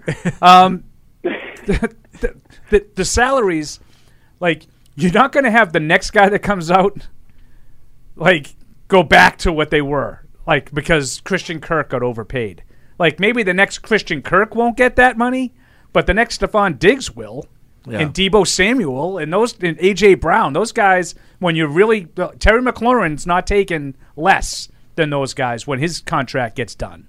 Those guys have been productive players, and the part of it that I just disagree with is if Buffalo's players don't play well, and they don't live up to expectations, it's not going to be because their salary cap structure is not up to your standards, not what you think they should be. It's going to be because they don't play well, or they get injured, and they, whatever. They have plenty of depth at receiver, right? I mean, Gabriel Davis is a good young receiver. Who's the slot guy that was it Robert Woods that they signed? No, who's the slot guy they signed? I think that's Tennessee, Robert Woods, Bobby Trees. They signed somebody to replace Cole Beasley. Jamison Crowder. Yeah, and they drafted Jamison Crowder. They signed to replace Cole Beasley. Yeah, they drafted our guy. They have plenty of depth at receiver. If Diggs goes down, that hurts. He's a really good player. Yeah, talent matters more. It's funny as you're saying this, Paul. I was I don't know, 6 months ago, I wasted some time looking back into the history of the cash and the cap hits for Super Bowl winning quarterbacks. I mean, you go back all the way to the early '90s. The Super Bowl winning quarterback, he's a Hall of Famer who took slightly less than quote unquote his market value in terms of cash or cap. He's, instead of being in the top 1 through 5 on either of those metrics, he's more 6 to 10. Yeah, that's cherry picking. But maybe I'm wondering now going forward with what you're saying, maybe that matters less. Maybe you're gonna like you're saying, like what was Matthew Stafford last year? When he's not going to. Yeah. Matt Stafford, perfect example. He's one of the highest paid quarterbacks in the league. Hey Fred, I needed to ask you, or actually all you guys, like, what do you think about the adage that sometimes teams need to lose in order to wake up, or like put them in a place in like a motivating way? And I'm thinking back to the Colts game of last year where I got into it with Hardy a little bit about this. But did you ever think that teams need to lose in order to have a wake-up call? Because I don't really buy that. Well, I don't know about needing to lose, but sometimes, it's good to face a good team and see where you are. And when you lose, we got a lot of work to do. I think sometimes you can make an argument that adversity is better to learn through. You should learn more from your losses, But I don't know if you need to lose. Like, I hate that when a team gets to the they should lose a game or, Yeah, but that's kind of the foolish, it's bad karma. Like, it's, Right. You got to lose one because they're winning too many in a row. Right. I think what Speed's talking about is, like, can you learn as a team and going through the adversity of a loss helps you in the long run. I think it there's something to be said for that. But I don't know if you need to lose. Yeah, I wouldn't ever advocate saying this is the week I want to lose, but I do think the teams that go through ups and downs are stronger for it at the end than teams that just roll. No, you definitely learn more from your losses. But I think it's a myth too of that the team that wins the Super Bowl was automatically just the best team from Thanksgiving on. The Giants in the old day proved that it's up. You can be up and down, and all of a sudden it just kind of clicks for those three games. The 18 Patriots, stumbled to the finish line and then played their best football in the playoffs. Yeah, which was like three specific games that were all kind of different, and they won kind of three different ways.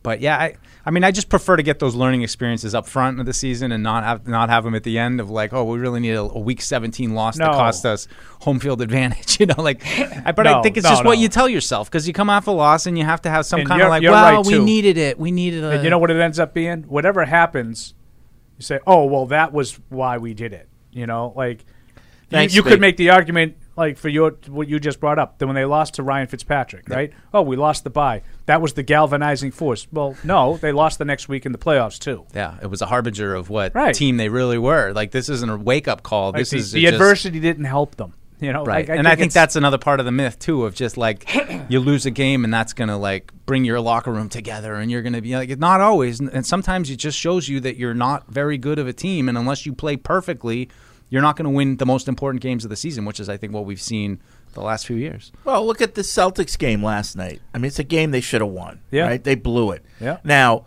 they lost the game. Is that going to help them in Milwaukee? I don't think so. No, but they could win. I think I think they're still the better team. See?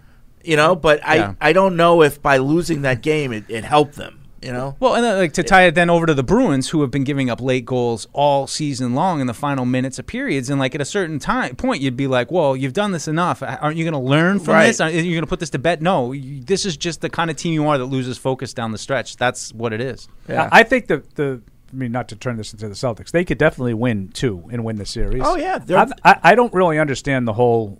I still think they're the better team thing. I do. They've played 5 games. The other team has had a double-digit lead in the fourth quarter of 3 of them. Yeah. I don't know why we think we're better. I think the Celtics are better. Okay. Yeah.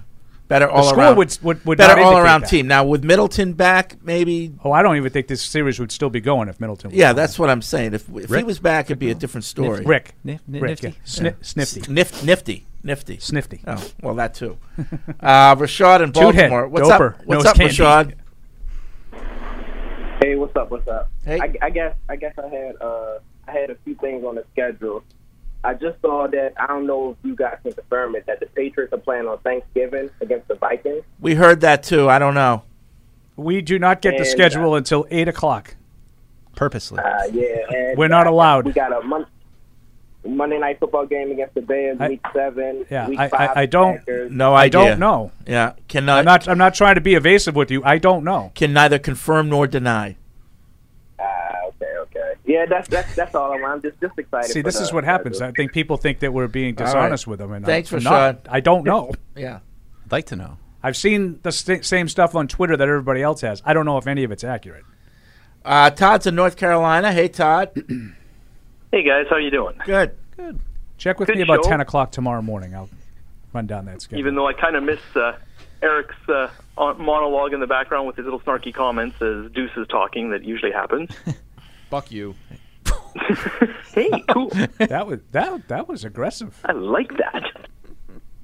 Okay, so my question is, what are you guys expecting from this year with respect to the team? Are you expecting playoff bound and stuff, big leaps here or there? Or what are you looking for a progression? That's kind of what I would like to hear. Because for me, what I want to see them do is simply watch Mac progress, get our defense a little bit organized, and I would be happy even with a 500 season as long as I can see them making progress on both sides of the ball. I'll take your answer off there. Thanks, guys. Great show. Yeah. I mean, I think realistically and optimistically, it's a similar season as it was last year of a team that, they're not. I mean, there was a brief period of time when somebody might have said that they were the top team in the AFC, but I think the reality of it was they were a playoff bubble team, and I think this year, realistically, looking at where the league is and that they're a playoff bubble team, I'd love to just be surprised because I think it's easy to look at the schedule and the talent of the teams that they're playing, and it's hard to argue with people who are like they're the 13th or 12th or 13th best team in the AFC. Well, it's hard to argue against that right now, but I'd just like to be surprised that it comes together in a way that is better than people are anticipating, which I think people are 4-win season is on the table for a lot of people. And I haven't heard any of that. Oh boy, 4? Yeah, they're not going to win. They're going to win more than 4 Listen, games. My thing is, if I don't hear another team say that Patriots are easy to defend, right, and they can be competitive with Buffalo again, get back to there, then I think they'll be okay this year. Well, I would say that what Todd said, that Mac Jones is the obvious one, and the second one that's a little less obvious that he talked about, I would like to see the defense. Like the age of the roster has not gotten younger yet. Now, that might be the case once the cuts get made. Maybe some of these veterans go. I would like to see the defense be younger. So I don't really care what that translates to for a record. If Perkins and Uche and McGrone, maybe some of those guys extra are draft playing, and maybe you're just as bad as you were last year defensively, I'd rather fail defensively with young guys than veterans. I know that doesn't make a lot of sense to a lot of people, and I'm not expecting it to. Well, but I would rather have hope of guys getting better. If you're going to fail with the young guys. Right. If you're going to fail. I don't need it to be a 500 team. I don't think they'll be a 9-8 team. I don't think they're going to win that many games. But I don't really care as long as those two things happen. Mac Jones gets better, and they get younger on defense. Well, that's the thing. I'm kind of saying it a little differently, but if teams stop saying and thinking that the Patriots are easy to defend, that means Mac Jones is playing better, and he's learned and he's progressed, and they can be a little bit more complex on offense. And then on defense, if they're competitive with the Bills, well, the Bills are one of the best teams in the league. If we can be competitive with them, then we've got a shot. Well, then you've improved immensely. Right. Yeah. I don't need that. I just need them to play. Like, if they play exactly the same on defense against Buffalo with Perkins and Uche and McGrone and Anthony Jennings, I think that's better. Even though it's the same result. Again, I don't expect it to make sense. It can't be the same result. We got to force a punt. We need to force a punt. Yeah, I don't again, I feel much better about not forcing punts with young guys that are going to get better. Yeah. Than with Dante Hightower, Jamie Collins, and those guys. I think they need to get younger. I'd love to get back on track against Miami. You've lost to them a bunch. Put them back in their place. Get rid of this Flores, kind of era, and beat Tua and Tyreek Hill and Jalen Waddle. That group really firmly at least establish yourself that, hey, we might not be Buffalo yet, but we're better than the Dolphins and the Jets. And I think after last season, everybody's high on the Jets draft. They're coming too. Those are big 4 games. Jets, Dolphins. This team can go this season can go any direction. It really can.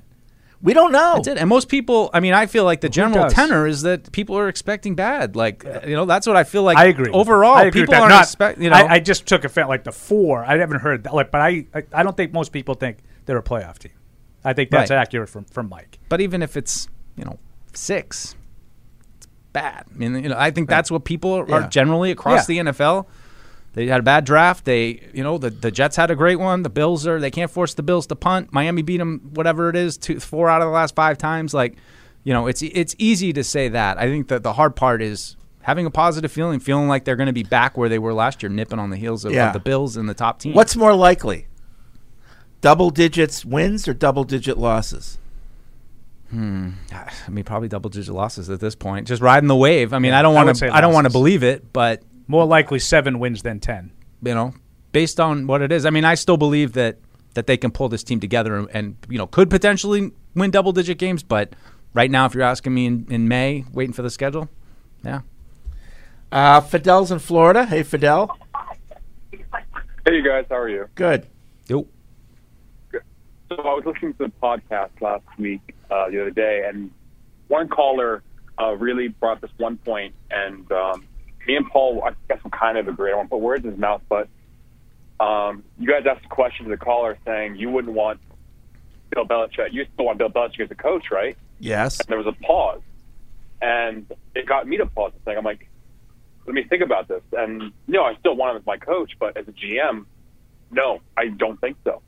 Because if you look at the way he's been drafting, like, for example, linebackers, and this is where I say Paul and I agree, is he's sticking to these old types of hybrid of a big, stocky, run-stuffing linebackers when you see the league is transitioning to these, fast play, sideline guys. I get that you have to be, like, the higher end of the draft to draft these kind of guys, like the Tremaine Edmonds and White, but there's no effort to try to get them in free agency or try to trade for them, and we're stuck with the Anthony Jennings who aren't even seeing the field. My other point was I stopped caring about how we draft ever since 2013 because I really wanted in 2013, I wanted us to draft Keenan Allen and DeMontre Moore. We ended up getting Aaron Dobson and Jamie Collins. And we hit on Collins and missed on Dobson, and if we went with my way, we would have hit on Allen, but lost on Moore. So I take that as a 500 loss. And I appreciate you giving me an example of a guy you wanted who didn't work out. So many guys are like, they just listen to me. I wanted Debo and McLaurin in that draft. Everybody, I was saying it to everybody. They never give you the one. Yeah. Like I tell you, like Vernon Golston was a guy I really liked. Colossal bust. I was going to break my table when we passed over DeMontre Moore twice and Keenan Allen. I'm like, why did we get Aaron Dobson and Jamie Collins? He didn't win a game in college. Yeah, the coach thing is a complex issue, and I haven't gotten there. Thanks, Fidel. With the, does the GM stuff bother you enough to not want him to be your coach anymore? I haven't gotten there. Some people have. Yeah. Some people have. Well, on this show, years ago they have. I mean, it's been... No, but do you not want him as your coach? I think now is the first time you're hearing... I'll forfeit. More than a smattering of people saying, yeah, if that's what it takes to get rid of him, I want to move on. Right. Let's see. Robin writes in, he's in the Catskills. After 2 years of a rebuild, the Patriots have their QB of the future, a handful of fine young players, one good draft, one draft that I still can't figure out, and apparently no real need for position coaches. Do you think Bill has looked around the league and decided he's rebuilding for the next cycle 5 to 6 years from now? It seems like he's drafting middle-class guys and doesn't seem to be worried too much about keeping up with the other teams. Do you think this is what he's doing? And if so, maybe next year will be a big one, plenty of money to spend in free agency and possibly better draft capital with an underwhelming season on the horizon. I just don't think there's some grand plan of 7 years down the road that, that's when we'll have it. Like, I really think, and we joke about, like, he's still acting like he has Brady. Like, I just think he has a belief of how to build a football team, and I think he's just continuing to do it the same way. He's trying to be competitive this year, just like he was trying to be competitive last year. There isn't a straight line. There's no assurance that, if we do this in this year, then in 2 years down the road, we'll be able to afford this and that. Like, I think they do their best to put the team together the way they see fit. Each season, they try to build a competitive team. They know it's not perfect. They know there's going to be spots where they're probably a little bit light, and that's probably inevitable. But I don't know. He doesn't have all this time left to continue coaching for 20 more years. Like, there has to be a little bit of, we got to get going here if you want to continue to, get back into the playoffs, to make noise in the playoffs, to be a contender. But I just think that they have their philosophy and they're sticking with it, and that's how they're going to go down. A couple people. Do you agree with it? I do. No, I want to think about it. I didn't ask you on purpose. I do. I mean, I think you can pick individual places where, that was a mistake. But I think that you could do that with anybody, But I look, in my heart of heart, I think football is much bigger than your 2 or 3 best players. Yeah, I think I have my doubts. I do. But I think we'll find out this year. I think we'll find out a lot. I don't think we'll find out this year. I think we'll find out when. It's weird. I just have my doubts that the way that they put together their team over the 20 years is why they won. I have my doubts on that. You think it's all Brady? I think it was in Belichick. I'm not dismissing Bill. That's why I started off. I said I haven't gotten there. Yeah. With that I want to get rid of Bill. I think Bill's exceptional. I don't know. As a coach, I really do. I don't think just anybody would have won 6 titles with Brady. Yeah, and I hear that, and they wouldn't have had the success without the two. Well, let me just say that, but I feel like Bill. But I just think that you look back at those games, and so many plays are made by other guys, and you had to have guys that in crunch time, had the sand to make those plays, and I don't think it was just pure luck that other guys. Oh God, who said it was pure luck? No, you don't win 6 titles by pure luck. But I mean, plays that Troy Brown made. Troy Brown was a great player. Okay, but it wasn't just Belichick and Brady. Is my point? No, but I'm not. And Troy Brown was never a high-priced player. No, well, he was not really. He got. That was the first feature I wrote for this, but you got a huge contract for at him. The time. Yeah. I mean, it would be you'd laugh at $2 million a year. You'd laugh at Wes Welker's contract. Now they paid through the nose for him. Yeah. It was 5 years and $17 million. Yeah. You'd laugh at that now, but at the time that was a big deal. I just think there were just too many other guys that made plays that you have to have depth in football. You have to. But my point isn't that it was just Bill and Tom. Yeah. They had other great players. My point is it wasn't because they didn't pay this guy because they thought it was important to get the 40th guy on the roster who just plays special so teams. you're not buying the strong middle class thing. No, I'm not. Yeah. I think that they had really good players and an exceptional quarterback that was generational. Yeah. That allowed the coach, who's also generational, I think to succeed. The Willie McGinnis and Teddy Bruschi's and the Ty Laws and the Mike Vrabels and the Troy Browns, they all were part of it. But there was a lot of other guys that they think were just as big that I don't. Okay. That's all. Yeah. It doesn't mean I think you could have had the same exact roster with a different coach or a different quarterback and not won anywhere near as much. Not anywhere near as much. That's true. I mean, that's all I'm saying. It's a subjective thing. It's hard to quantify. Why did they win? It's impossible to sit there and identify A, B, and C.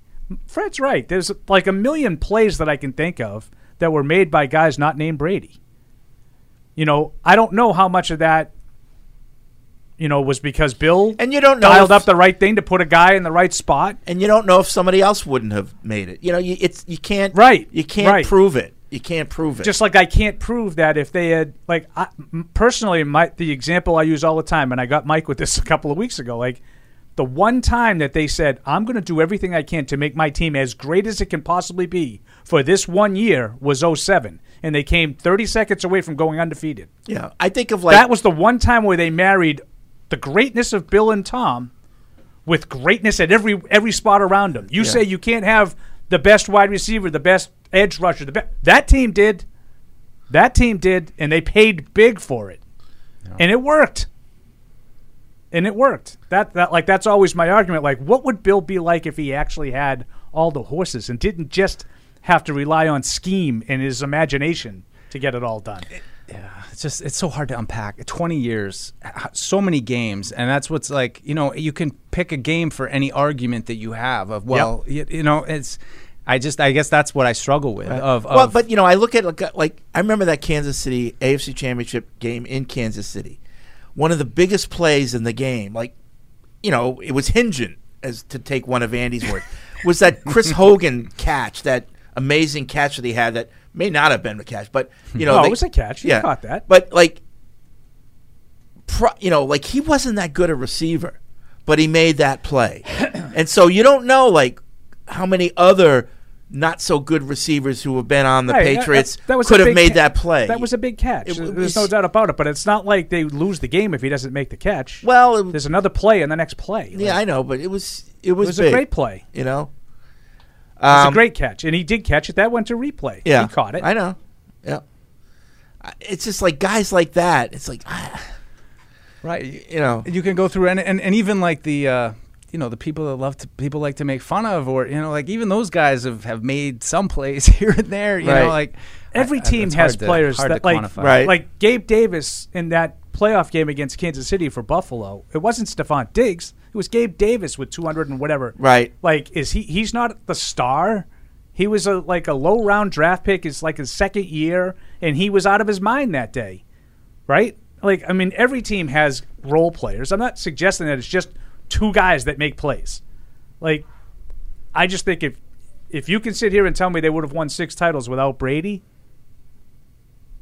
I can't really have this conversation. No, I don't think they would have won any of them without I can't Brady. either. No. But like, I think literally, I don't think they would have won a single one of those with the same team and another quarterback. They might have won one. But I think it's also a question of if you have a great coach, how do you maximize having a great coach? Like how do you use that to your advantage when you are building a team? And I think, to an extent, that's kind of what we're talking about, that they, rely on Belichick to make up the difference so that they don't have to, So, I mean, I don't fault them for that, but that's kind of how they do it. But at the same time, I don't fault them for it either because it's been wildly successful. And that's the bottom line. What do you win? We win more than anybody else. That's the bottom line. But I do wonder often if they had the mentality that they did in 07 more often, what would have happened? David in Bethlehem, many reports have shown that teams that pay high-valued players don't have a sustainable model. Every team has limited resources. That is the salary cap. There are a few accounting tricks that expand cash flow in a given year, but with a future IOU, teams with the highest concentration of salary run greater risk of calamitous injuries, and because they are vulnerable at other positions, are staffed with cheaper, lesser talent. But see, you can make. But do the Rams care about that? Right, you can make arguments against that too. And who had more injuries than them? Like they overcame them. Like teams that pay high-valued players. I mean, if it wasn't for Tom Brady, the Indianapolis Colts would have won more Super Bowls, and they had the highest player in the league, in Peyton Manning, and they were paying other guys. Oh, and by the way, like they ended up beating you eventually anyway. Yeah, well, even when they had Tom Brady. That game was we should have won. Which one? 06. Well, if they had Rodney Harrison. I mean, 06. Okay, what about the others when Peyton Manning beat you? What other ones? The 2 in Denver. Oh, that one of which he couldn't even play anymore. They don't count. Oh, okay. I wasn't aware. Games in Denver. I wasn't aware that those don't count. Yeah, exhibition. Why was that game in Denver? Because you lost in Denver. And what else did you lose? Do you want me to go down? Want me to go down the list? No. Chris Harper. Harper's. Oh, Harper's Folly. Oh, that's no, Harper's Muff. Oh, Harper's Muff. His muff, not his folly. Harper's Muff. Well, isn't it because it's Harper's Ferry, right? Isn't it better to have Harper's Folly? Hey, I didn't make it up. It is Harper's Ferry, but no, it's Harper's Muff. I know. Harper's Muff. It's dirtier. We like Muff. You have kicking off in overtime against the Jets. You have the mortar kick up 14 against the Eagles. Right. And the corpse of Steven Jackson game. Right, the Miami game. You could have just won one of those and hosted that AFC Championship game. It's like they didn't want it. It's like they didn't want to host. We thought it was our advantage to play there. Rob writes in. Like Tom couldn't overcome the fact that Steven Jackson ran the ball 25 straight plays. Even Tom's greatness couldn't do anything about it. Robert in Southern California. Hope Eric's colon will be okay after years of steamed broccoli and kale chips. Oh, relax. Yeah, I heard like people who are vegetarians are more stinky in the bathroom. Yeah. I find that hard to believe. Is that true? Well, beans. Beans. That's bean that makes you fart, right? Yeah. I don't know. I didn't know that was a thing. Not the beans. Not the beans thing. I knew stinky? That. Yeah. I didn't know that was a thing. I don't know. I've never had a problem with this. Last week, Paulie said that C.J. Spiller. Paulie won't be hearing him. Paulie said that C.J. Spiller was a good player in the context of his draft value, pro production. Oh, I didn't say that. I said he was a good player. Period. He was wrong yet again. He has a memory about Patriots games like a steel trap, but his perception of players on other teams is crap. C.J. Spiller was a good player. I stand by that. He says Spiller's career stats: 9th overall in 2010 to I don't Buffalo. care where he got drafted. Played there 5 seasons. Played 8 total. Won 1,000 rushing season, 3rd year. Only played 16 games twice. Averaged more than 4 yards a carry just 3 seasons. Scored 21 total rushing and reception touchdowns. Scored 75% or 14 of his 21 total career touchdowns in 2 seasons. Scored 7 total touchdowns in other 6 seasons. Scored more than 2 total touchdowns just twice. Had more than 150 touches twice. Just 10 games. All right, he goes on and on. C.J. Spiller. I don't really remember him. Wasn't he receiving back more, though? Yeah. C.J. Spiller was a good player. Did I say he deserved to be drafted in the top 10? No. I didn't say that. All I said was he was a good player. Well, and he was. He says he wasn't. He wasn't that good. And that's his opinion. He's entitled to it. It's not like you. I don't tell other people what to think like you do. Well done, steak. Don't do it. There's certain things. There's just certain things. Mayo on an Italian sandwich. Right. Don't do it. Sam in Kentucky. I like this, too. Played 16 games just twice. Played 14 once, 15 once, 13 once. Yeah. Nice selective cherry picking. I'm proud of you because that's exactly how Paul would have played it. Sam says, thanks for giving us a podcast that's third on the charts. 1,000-yard season. Another one with 933. I'll try that again. Thanks for giving us a podcast that's third on the charts but first in our hearts.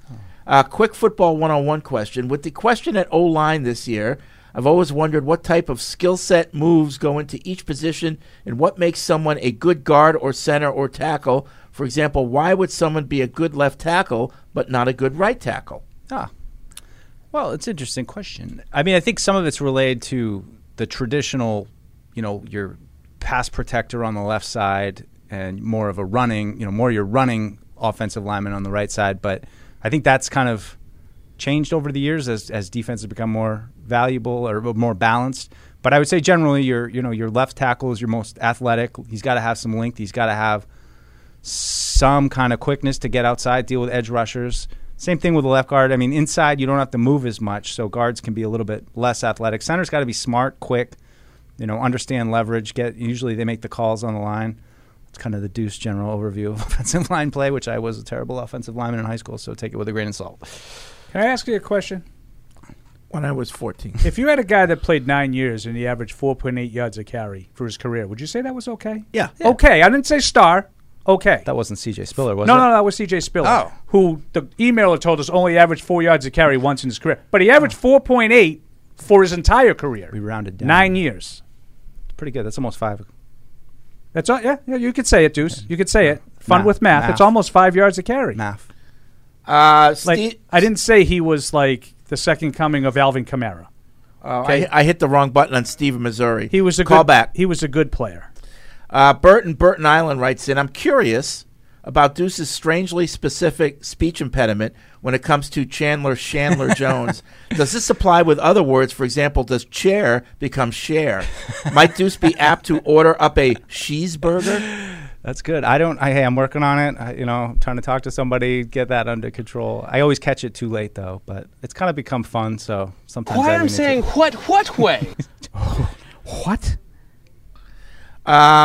Jack writes in from Ann Arbor. When I had my colonoscopy, my gastroenterologist told me he found a polyp that looked like Phyllis Diller. I said, Doctor, you're crazy. It was Agnes Moorehead. What?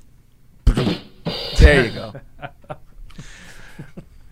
I don't know. Agnes Moorehead? Who that? That's Andorra from Bewitched, of course. Oh, really? Yeah. Oh. Samantha's mother in Bewitched. Why does she look more like a polyp than Phyllis Diller? Never seen a polyp. I don't know. Tough one. Let's see. Lots of emails. Lots of emails. You didn't watch Bewitched, huh, Freddie? Oh, I did. Sure. That was the mother. Yeah, now excuse me. Now that you say that, I know that. I didn't watch. It's another example of no value in it whatsoever. Don't know why it's I was thinking, though, like if you could cast yourself like in real life as a character that in a sitcom, like what would be the ideal character? And it's got to be Major and I Dream of Jeannie, right? Right. You got a Holy genie. crap. You got a freaking genie. And she'll do anything you want, and she calls you master. And she's beautiful. And she looks like Barbara Eden. Yeah. She's always dressed like a genie, though. I mean, can we? Well, you know. But I mean that's you can do whatever you want. You can make her dress up. No one told the producers that. Right. The show. That's got to be the one. Your wish is her command, Deuce. That Did you ever has see the show. That has to be the one. Plus a single guy. Yeah. Yeah. I didn't really watch Bewitched, so I'm talking about I Dream of Jeannie now. Keep up. Oh, I get those mixed up. This guy. Bewitched. They were like Witches, the competitors Genies. at the time. Like there was Addams Family, Munsters. And the There was Supernatural always, Girlfriend. Yeah, there was always like an alter. There was always a. Oh yeah. Yeah, I can when you see think that. about it. And they also both had like animated opens to the show. Bewitched and I Oh, Dream that's of Jeannie. true. Yeah. Copycat League. Yeah. I always thought they were like the same. Like I still do, by apparently. the same producers and whatnot. But no, I think they were on Fred opposite brings networks. up an interesting point. Maybe they were competitors. Yes. Got to get us a Supernatural girl. Yeah. Joe in Warwick, I don't like New when York. he dismisses us, Fred. I just don't know. It's I untoward. can't participate. Well, he was in Hollywood. Yeah. I was With all working those in real modern TV shows. Yeah, all those great shows that never saw the air that I claim to have seen. Touche. Very disappointed. Paul doesn't like hot dogs that snap. I looked into the future and saw a very upsetting scenario. 2 years from now, Tom Brady retires, becomes a part owner of the Miami Dolphins. He calls his old buddy Bill Belichick, breaks the bank, and has him coach the Dolphins. It gets worse. Coach Bill goes on to become the winningest coach as a Dolphin. Yeah, but by winning what? Games. A lot of games. Well, he doesn't have to win a lot of games. He's 27 games. So if he goes to Miami and he happens to break the record, if he's done, he's done. Seriously, obviously, it's just a thing. No, but I'm saying like it gets worse. I was waiting for the bad part. Is my point. Oh, well, he I don't know. Like you want him to break the record as a Patriot, I guess. But I wanted because he's still a great coach. So if that's not part of the equation, like if we have to get rid of him because he's not winning games and he happens to break that record somewhere else, I don't care. Can you imagine? Can you imagine that this show with Belichick goes somewhere else and then starts beating the Patriots? That would be. That'd be something. No, but do you know what my point is? Like I'm not trying to be argumentative for the sake of being argumentative, like I often am. I get what you're saying. Like if he's still a great coach and he leaves on his own accord and he wins like 15 games with Miami and breaks the record, yeah, that would stink. But if he goes to Miami because he had back-to-back 7-win seasons with the Patriots and then won like another 8 with Miami and broke the record, who cares? Yeah. Well, I don't think that was part of the equation. I think it was just he quit here and was available, and Tom lured him over there. Do you think he'll ever coach anywhere else? No. Yeah. You must be in another galaxy I don't somewhere. think so. There's no way that would happen. Yeah. Where is that from? Yeah. I don't remember that drop. It's just in there. I think that was when we asked him to appear on this show, right? Oh, that could be, Freddie. Yeah. It's a good point by you. Play that again, Matt. You must be in another galaxy somewhere. There's no way that would happen. Right. That was definitely when we asked him to be on the show. Just stop in, like a little stop in, BB. Steve's in Missouri. What's up, Steve? Sorry about that. I hit the wrong button. Oh, no big deal. Just wanted to know if we could maybe quit saying Bill's trying. Just getting on to be a pet peeve. Of course he's trying. Hugh Jackson tried in 0-17, but Mike keeps saying he's trying. Well, he has a plan. I think there are a lot of people that call in here that think he's just, making picks to help out buddies. Like, I know, but everyone tries. I just. What is the plan, though? Paid coach. Yeah, what's his plan? I got to be full disclosure. I'm a huge Brady homer. I've been mad since they tried to get rid of Gronk back in 18. That's why you don't get along with Deuce. I see now. That's right. I see now. That's why I called in. It's just pet peeve. He's trying. Well, but have we been saying that?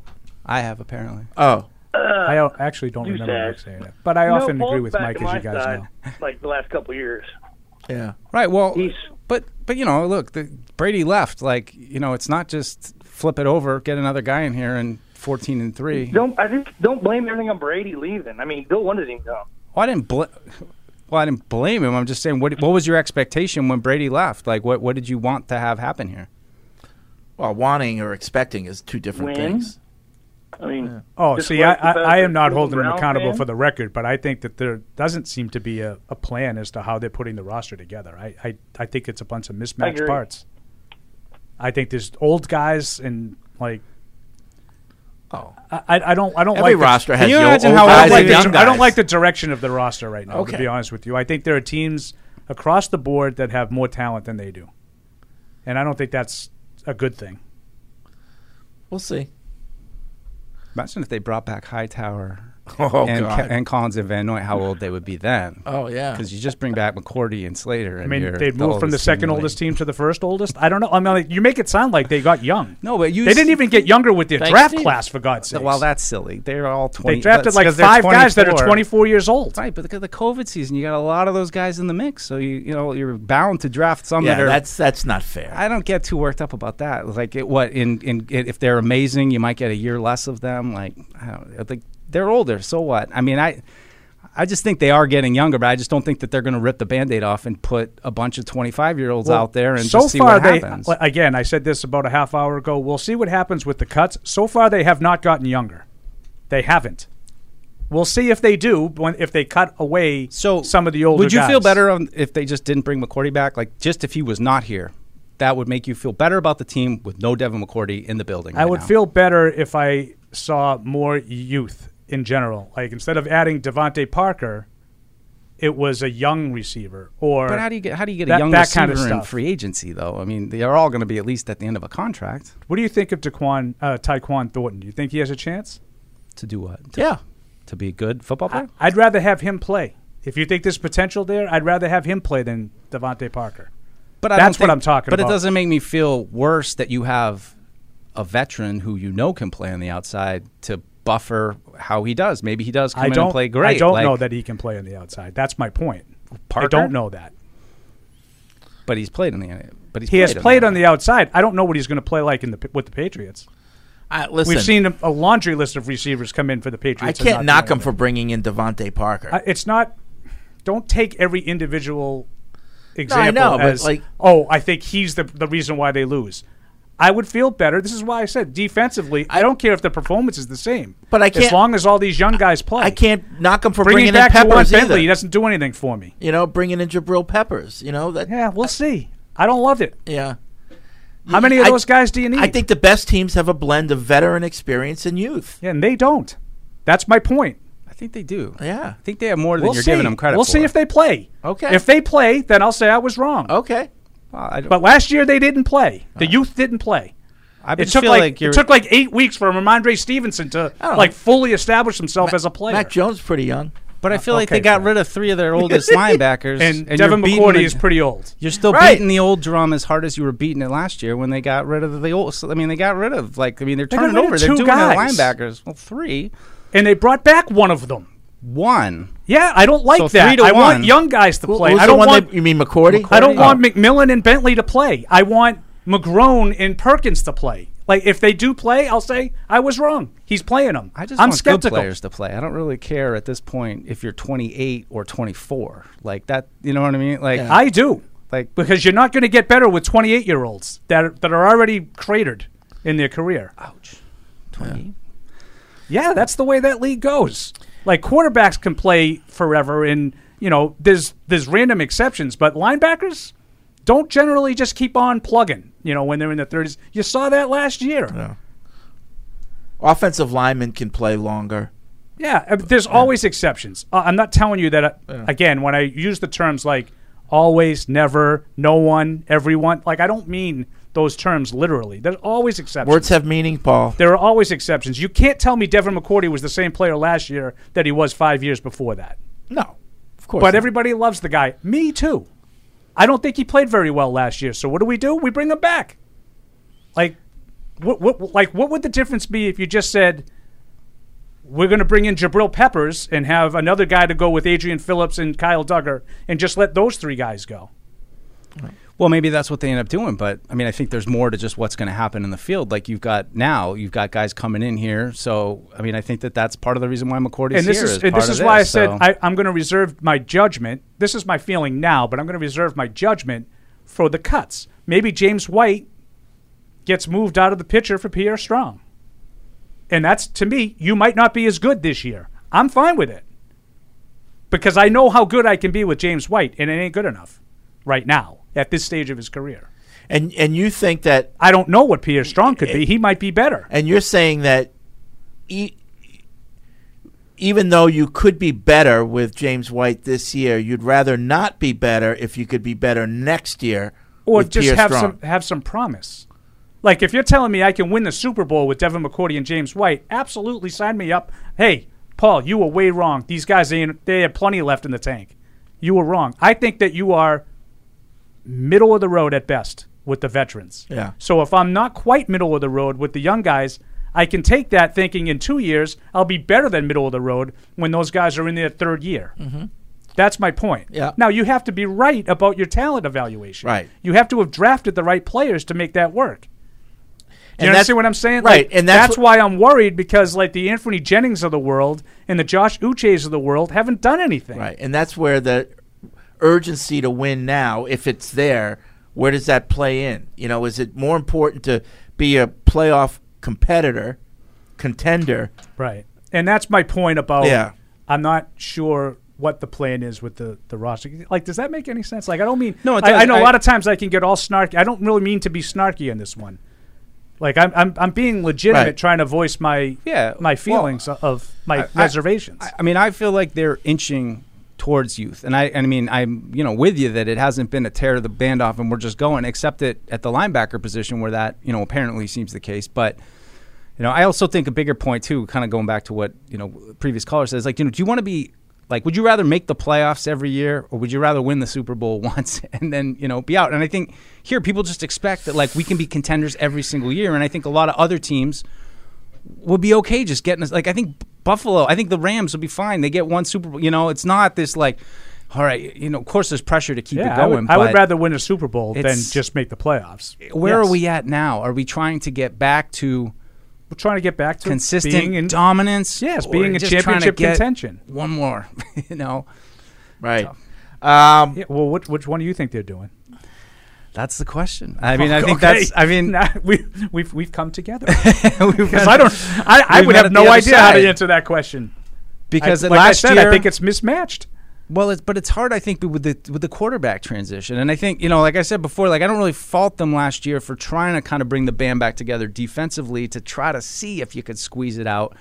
And I guess I do agree in a sense of that in some regards it doesn't feel neither here nor there in that regard. Are we trying to get, and I think it relates directly to Mac too, of, what kind of strides is he going to take? Is he going to be good enough to offset? And that's the bottom line. The turnover. Mike can be adamant about his point. I could be adamant about my point. None of it will matter if Mac Jones is great. Or, conversely, if he can't play. Like someone a couple of emails ago had the whole, they got their quarterback of the future. Okay, if you say so. I don't know. He had a promising rookie year. I'm not going to read into that any more or less. I mean, when Brady won the Super Bowl, the first year he was a starter, it wasn't just Bledsoe rump swabs that still had reservations about Tom Brady, right? You guys remember this, Fred? Sure. Oh yeah. How could you not with who Bledsoe they was? extended him, and they were like, it wasn't necessarily Bledsoe related. I'm saying it was Brady related. Like, yeah, he did a great job avoiding mistakes. System quarterback, played to the defense. They ran the ball, and they were opportunistic. They gave him a very modest contract extension. And people even thought, at the time, that's a big risk. And people were like, I don't know, are you sure? And it wasn't big money. It was a good bump for a sixth-round quarterback. Right. But there were people, he had just won Super Bowl MVP, and people were still unsure about him. And I'm supposed to be convinced that Mac Jones is the guy of the future? Like, I don't know that to be sure. Do I think he is? Yeah, I do. Nelson Aguilar's, he thinks. And the more of the veterans that you hear from have said there's a big difference, Fred, in the strength, the work ethic, just really bringing it to a different level. Mac Jones. Okay, great. They haven't practiced yet, Fred. The answer to that question would be, how do they know that? They haven't practiced. Love it. No, they've been together. They've been together. Trent writes in one more email from Sylvan Lake, Alberta. Yeah, wanted to add some movies to the trilogy talk. Ocean 13 is absolutely better than Ocean's 12. Toy Story 3 saved the franchise. Toy Story 3 was better than Toy Story 2. Bingo. And Scary Movie but a good movie. Scary Movie 3 is one of the funniest movies ever made.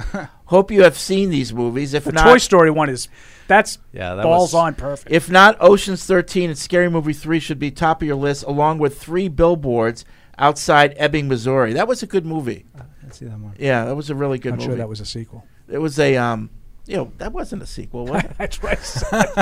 Yeah, he just threw that in there. No, I It know. was a good movie, though. Toy Story 3, when he gives the box of toys to the little girl, I mean, that gets you. It gets me in the It got feels. you? It gets me in the feels. Okay. Plus, the Lotso character was great. Lotso. All right. Well, listen, that's going to be it for this edition of Patriots Unfiltered tonight, 8 o'clock. It's the reveal of the schedule, and then you can start making your trip plans and all that stuff. I hope people are planning to come to Gillette this year, and I hope a lot of Patriots fans are planning to travel this year to other places. We love the support. All right. We'll see you next Tuesday. Thank you for downloading this podcast. Subscribe on Apple, Google Play, and everywhere else you listen. Like the show? Please rate and review us. Listener comments and ratings help keep us high in the podcast rankings so new listeners can find us. Be sure to check Patriots.com for more news and more podcasts.